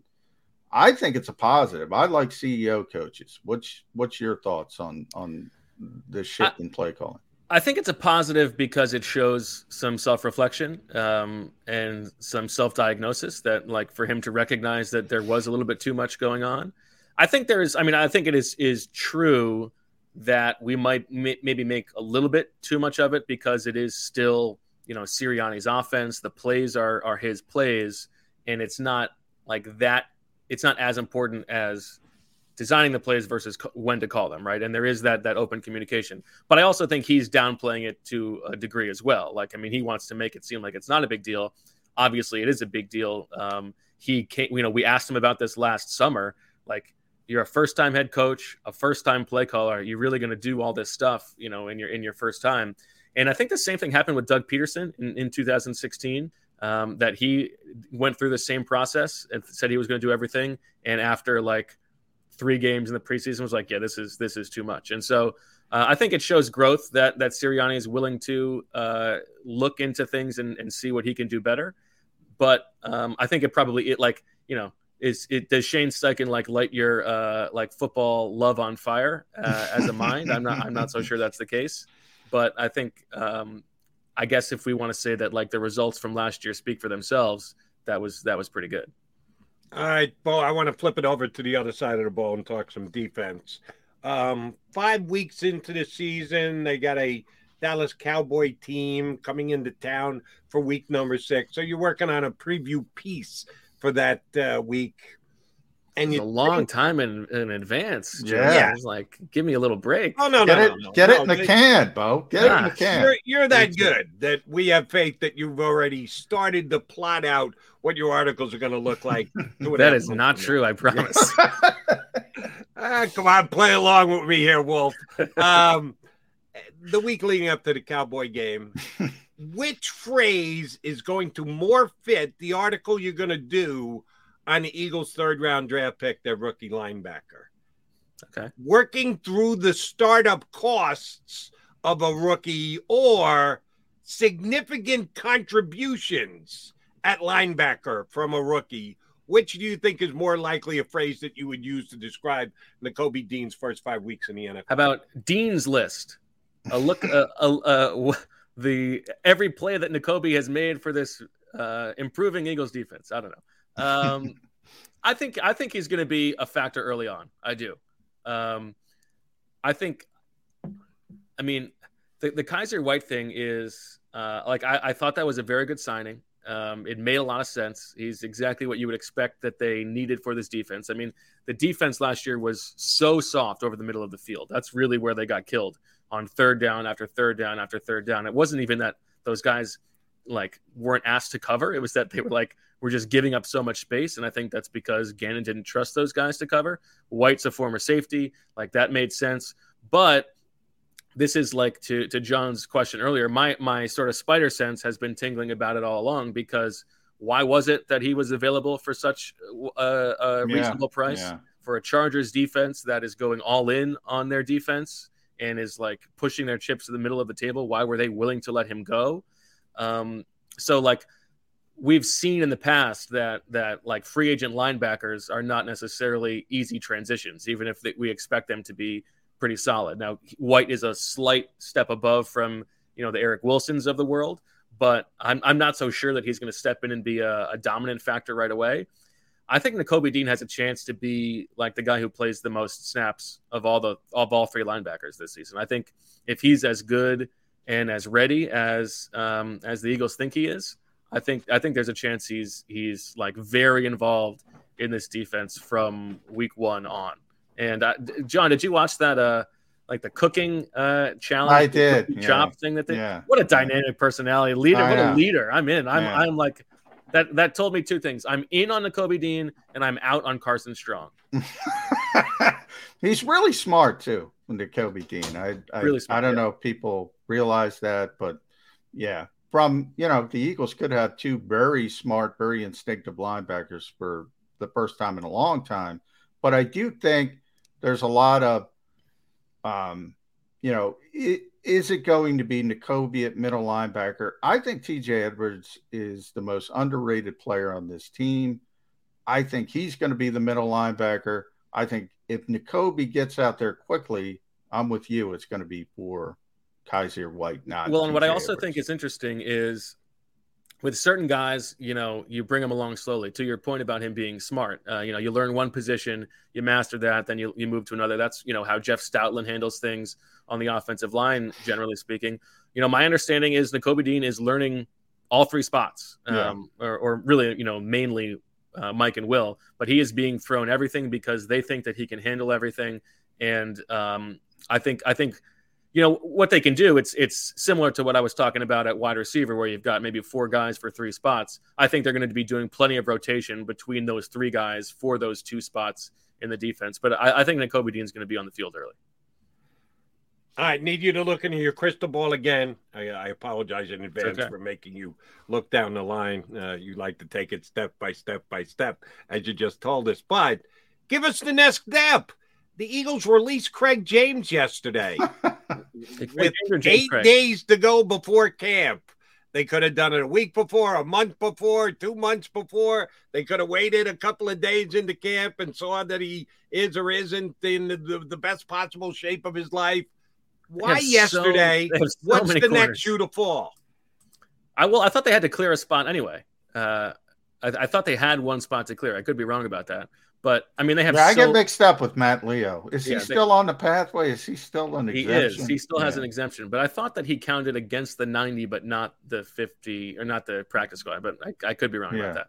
I like Craig James too. He was, solid, and he was a special teams captain in 2020. But they have so many corners. There was no chance that he was going to make this team. They want to see these young guys. I think, they would say that they're doing him a favor. That means that he can latch on somewhere else as camp starts. He doesn't have to join midway through. I think it's just a numbers crunch. It was sort of there's not going to be 13 corners on the 90-man roster, and they do. I mean, they spent a lot of money on undrafted free agents, and they brought in 3 corners. Plus the guys they brought in last year. Like all those young guys, your Tay Gowans, your Kerry Vincents, your Mac McCains. Yeah, and they talked about those guys up all off season. Then they get Bradbury. That's the thing. I mean, the Eagles give Fletcher Cox $14 million. Then they get Jordan Davis. They sign Kaiser White. Then they get Nakobe Dean. They get all these corners.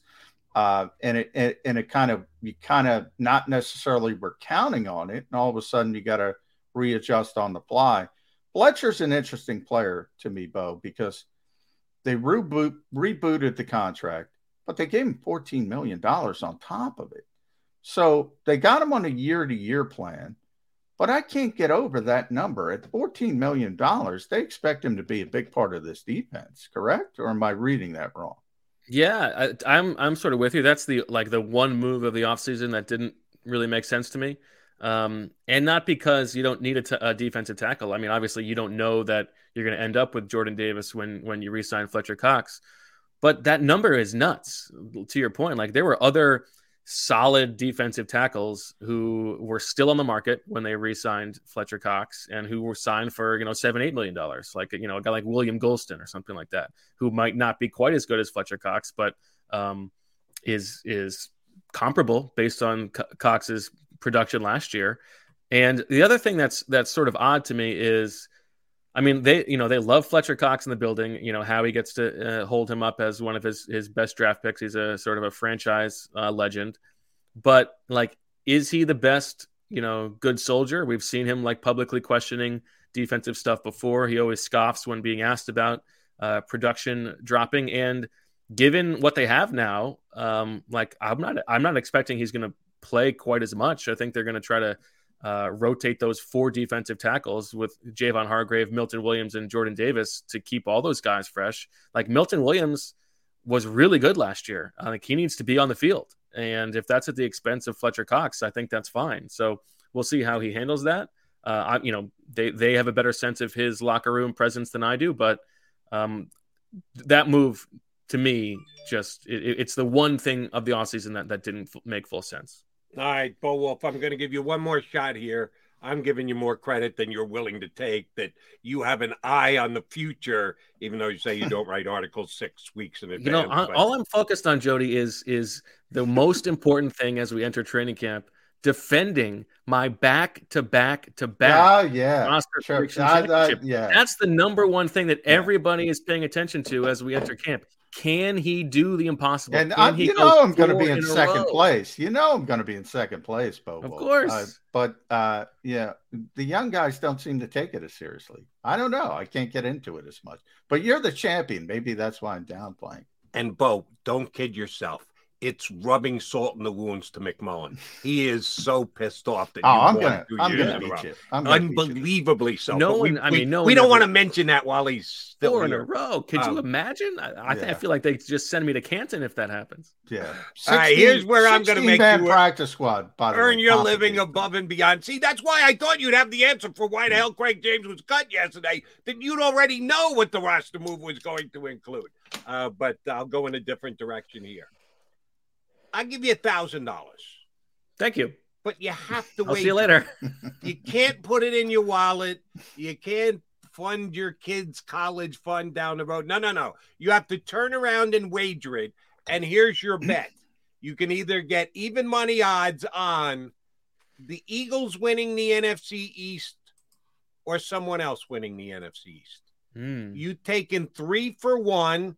The upset special with either the Commanders or the Giants, or the defending champion, which we know the defending champion has not won the NFC East, 17 consecutive years?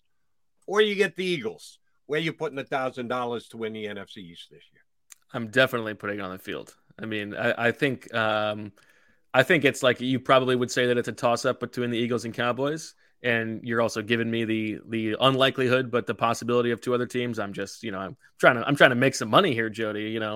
I would definitely go with the field just because, a quarterback injury, any other injury that's, to a significant player knocks things down for the Eagles. There are too many variables to go with the Eagles over the field, I think.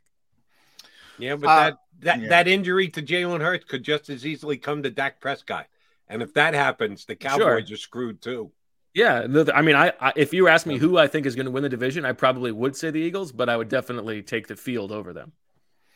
That's a fair point. I think that's the smart bet, and he's a smart man, just like Nakobe Dean at Bo_Wolf. Read him at theathletic.com/Billy. One Spurs with Friends, the finale with our buddy Sheil Kapadia. You got to say goodbye. Thursday night. Say goodbye. Thursday night at 8:00, our YouTube channel. We will be live with the 5th annual Osprey Awards, a Sheilabration to say goodbye. Sheilabration. I love it. Sheil. Yeah. Oh, that's so Sheilabration. And Jody, I'll send you my Venmo so you can send me that $1,000. I will. But I'll be covering it. So when the Eagles win the division, I'm going to expect that $1,000 back. Deal. Bo, good stuff. Always a pleasure, my friend. Thank you very much. Since you're well dressed for it, go outside and have a catch. He's warming up. I like it. Bo Wolf here with us on Birds 365. John McMullen, Jody McDonald. We're coming back. We got to put a bow on the show. Go for the pulls and the pools. Go for the oohs and the ahs. Go for the bubbles and the bubbly. Go for the story and the stories. Go for the win. Go to Ocean Casino Resort. Book your trip at theoceanac.com. Action News at 11 with Rick Williams. It's the team you trust to bring it all together. The stories that impact your community. A sports roundup for the locals. And the AccuWeather forecast you depend on. Action News at 11 with Rick Williams.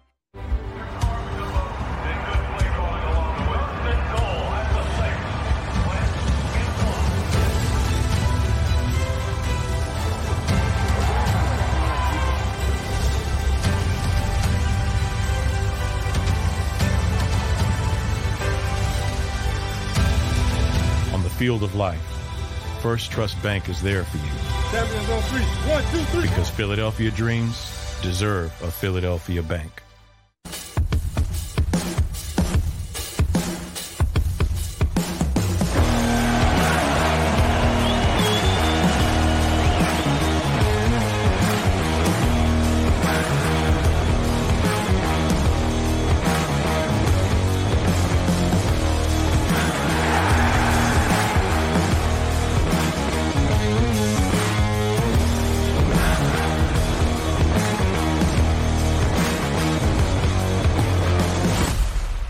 Did you know I was the Mommy Slam Dunk Champion?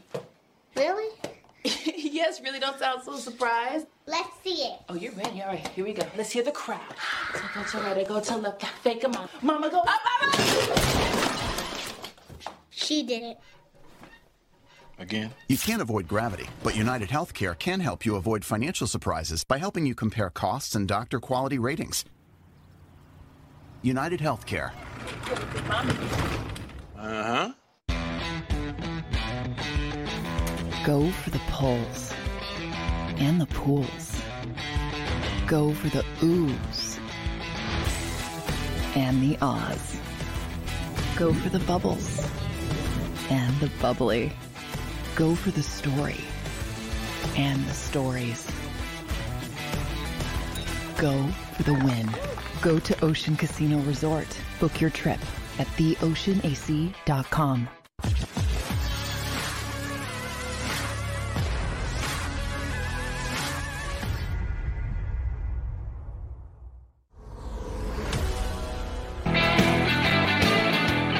You got your Mac guys, McMullen and McDonald doing on Birds 365. We thank Boardwalk for hopping on board. Always fun when Bo takes a couple minutes and joins us. All right, let me follow up on the question I asked him and put it to you, John McMullen. You can either have the Eagles to win the division or you can have the Cowboys and just add the Giants and the Commodores to the mix. Commanders, call them whatever you want. Commies is what my partner on the weekend, Glenn Macnow, calls them, which is humorous. Can't call them the R word. Can't call them that, but you can call them the commies. Okay. I don't think either Washington or New York has a chance to win this division. I think it's a two-team race, and I think the Eagles have the lead as of right now. So do you take the lead dog, or do you just add the extra minimal value that it is to get the Giants or Washington? I think the smart play is to take the field, but I do think the Eagles are the favorites in the division. One of the reasons why, Jody, you mentioned, obviously any team can get derailed normally by the quarterback getting hurt. The Eagles are better equipped to handle that than anybody. Maybe you can argue Washington. We talked about Taylor Heineke and his moxie, but I think Gardner Minshew is the best backup. So I do think the Eagles should be the favorite. I do think the Eagles are the favorite, but I take the field. I think it's a smarter bet. All right, so let me ask you this question. If there is a team out there in the National Football League where you had the choice of taking that team in their division or their three rivals, if it's not the Eagles in the NFC East, what team and what division is it that you say, all right, I'll take this one team over the three other squads? Oh, that's a good question. I got to go through this real quick. Probably. I think I know where you're going. It's going to be Tampa Bay or Green Bay, and they're neck and neck. And I probably go Green Bay because I don't think a lot of people think Minnesota could jump. I don't think with a rookie head coach, I don't think it's going to happen. So I would lean towards Green Bay. See, and I thought you were going to go the other way because you are less of a fan coming into the season of the New Orleans Saints than I am. I actually think the Saints could have a winning record, which I know Eagle fans stinks because the Eagles have the Saints first-round pick. But I still think Jameis has a little game. I'm not going to elevate Dennis Allen to Coach of the Year status, but he has been Who hates Dennis Allen? Jeff Kerr, our buddy Jeff Kerr, can't stand Dennis Allen. Oh, okay. Yeah. I'm not as big a detractor, and I think that the continuity that they keep by keeping him as the head coach with Peyton walking away actually is advantageous. So it comes down to me. See, I think the Falcons and the Panthers are both going to be really bad. Yeah, that's where I think the Lions and the Bears are both going to be really I was going to say the Lions and the Bears are equally bad. So it comes down to which of the two teams do you think is going to be better, Vikings and or Saints? Yeah, I think the Saints are going to be better than the Vikings. So I would take my shot with the. But then you said Green Packers. Bay. You ended up with Packers. Yeah. I agree with that. I agree. those are 1-2, and it might be 1-1A. I mean, I think those two teams have the easiest path to be division champions. But yeah, if I go, to me, is it Green Bay or Tampa Bay? Slight edge to Green Bay for that reason. I don't think New Orleans is great. I don't think they're terrible. I don't think the Vikings are terrible. I don't think they're great. I'd probably give them because of the experience. And, even though Dennis Allen is a first-year head coach in New Orleans, he's not a first-time head coach. Kevin O'Connell's 36th first-time head coach. There's going to be some growing pains there. We do like the Eagles' schedule this upcoming year. It is not tremendously difficult, but one place where they actually didn't get the benefit of the doubt in the schedule. I'd rather play the Saints week 2 and the Vikings week 17 than playing the Vikings week 2 and the Saints week 17, because I think the Saints and Jameis could get hurt, but I think they will get better over the course of the year once they've transitioned and it's become Dennis Allen's team. And oh, by the way, Alvin Kamara probably going to be suspended start of the season. I'd rather see him out for the game against the Eagles, and if they had him week 2, that would be the case. By week 17, even though the NFL's dragging its feet on all things suspension these days, I'm assuming that Alvin Kamara will be back for the Saints by week 17. Yeah, I agree with that. I mean, if you're playing the Saints, you don't want Alvin Kamara on the field. I mean, he's difficult to deal with. You remember Malcolm Jenkins giving Sean Payton the finger on the sidelines because he was playing with Malcolm with Alvin Kamara. He is a really, really good, really dynamic player. The Vikings have Dalvin Cook, though, so it's kind of it's going to be interesting. The Vikings are going to be interesting, obviously, from the Jefferson perspective. And that's going to say a lot about Jonathan Gannon's defense early because, the Eagles have good corners. We talked about it yesterday on the show, Jody, at least the starters. What can they do with a quarterback that throws for a lot of yards and a receiver that puts up big numbers? That's going to be a good early test for this Eagles defense. Agreed. All right, that'll put a wrap on today's show. We thank Bo Wolf for hopping on. Looking forward to tomorrow's show. We got 2 good guests, one of which we've had on before, and when he came on with us, he was very good, making his second appearance on Birds 365, and one making his first. And shame on me that I never asked him to come on with us before. Early, we'll get the voice of the Eagles and Espanol, Ricky Ricardo, who I know you talk to all the time, Ricky. He's always recruiting you for his WIP shows. So the voice of the Eagles in Spanish will be with us tomorrow. Ricky voice Ricardo. Of the New York Yankees in Spanish as well. And sometimes in English, now that John Sterling is taking. He does some filling for Sterling these days. So we're looking forward to talking to Ricardo tomorrow. And Mr. Takeoff Podcast himself, John Clark's going to hop aboard in hour number 2. So we got 2 good guests planned for you tomorrow. I'm here tomorrow, McMullen, COVID allowing, which I think I'm 100%. You sound great, I'm not by even the way. 98%. I don't even ask about the COVID anymore. You have completely turned the corner. I am 100%. Yeah. Healthy. I am good to go, and I will be good to go tomorrow. You going to be here with me? I'm going to be here. John McMullen, Jody McDonald, back in 2 and 2. You've been listening to Birds 365, the destination for the passionate Eagles football fan who bleeds green. If it's Eagles football, we're talking about it. Debate, inside the locker room, and guests that are some of the greatest football minds from around the region. We hope you enjoyed the show. We know we had a blast. Make sure to like, comment, and subscribe, and we'll be back soon. But in the meantime, hook up with us on social media at Jacob Sports. See you next time on Birds 365. For the ones who work hard to ensure their crew can always go the extra mile, and the ones who get in early so everyone can go home on time, there's Grainger, offering professional-grade supplies backed by product experts so you can quickly and easily find what you need. Plus, you can count on access to a committed team ready to go the extra mile for you. Call, click Grainger.com, or just stop by. Grainger, for the ones who get it done.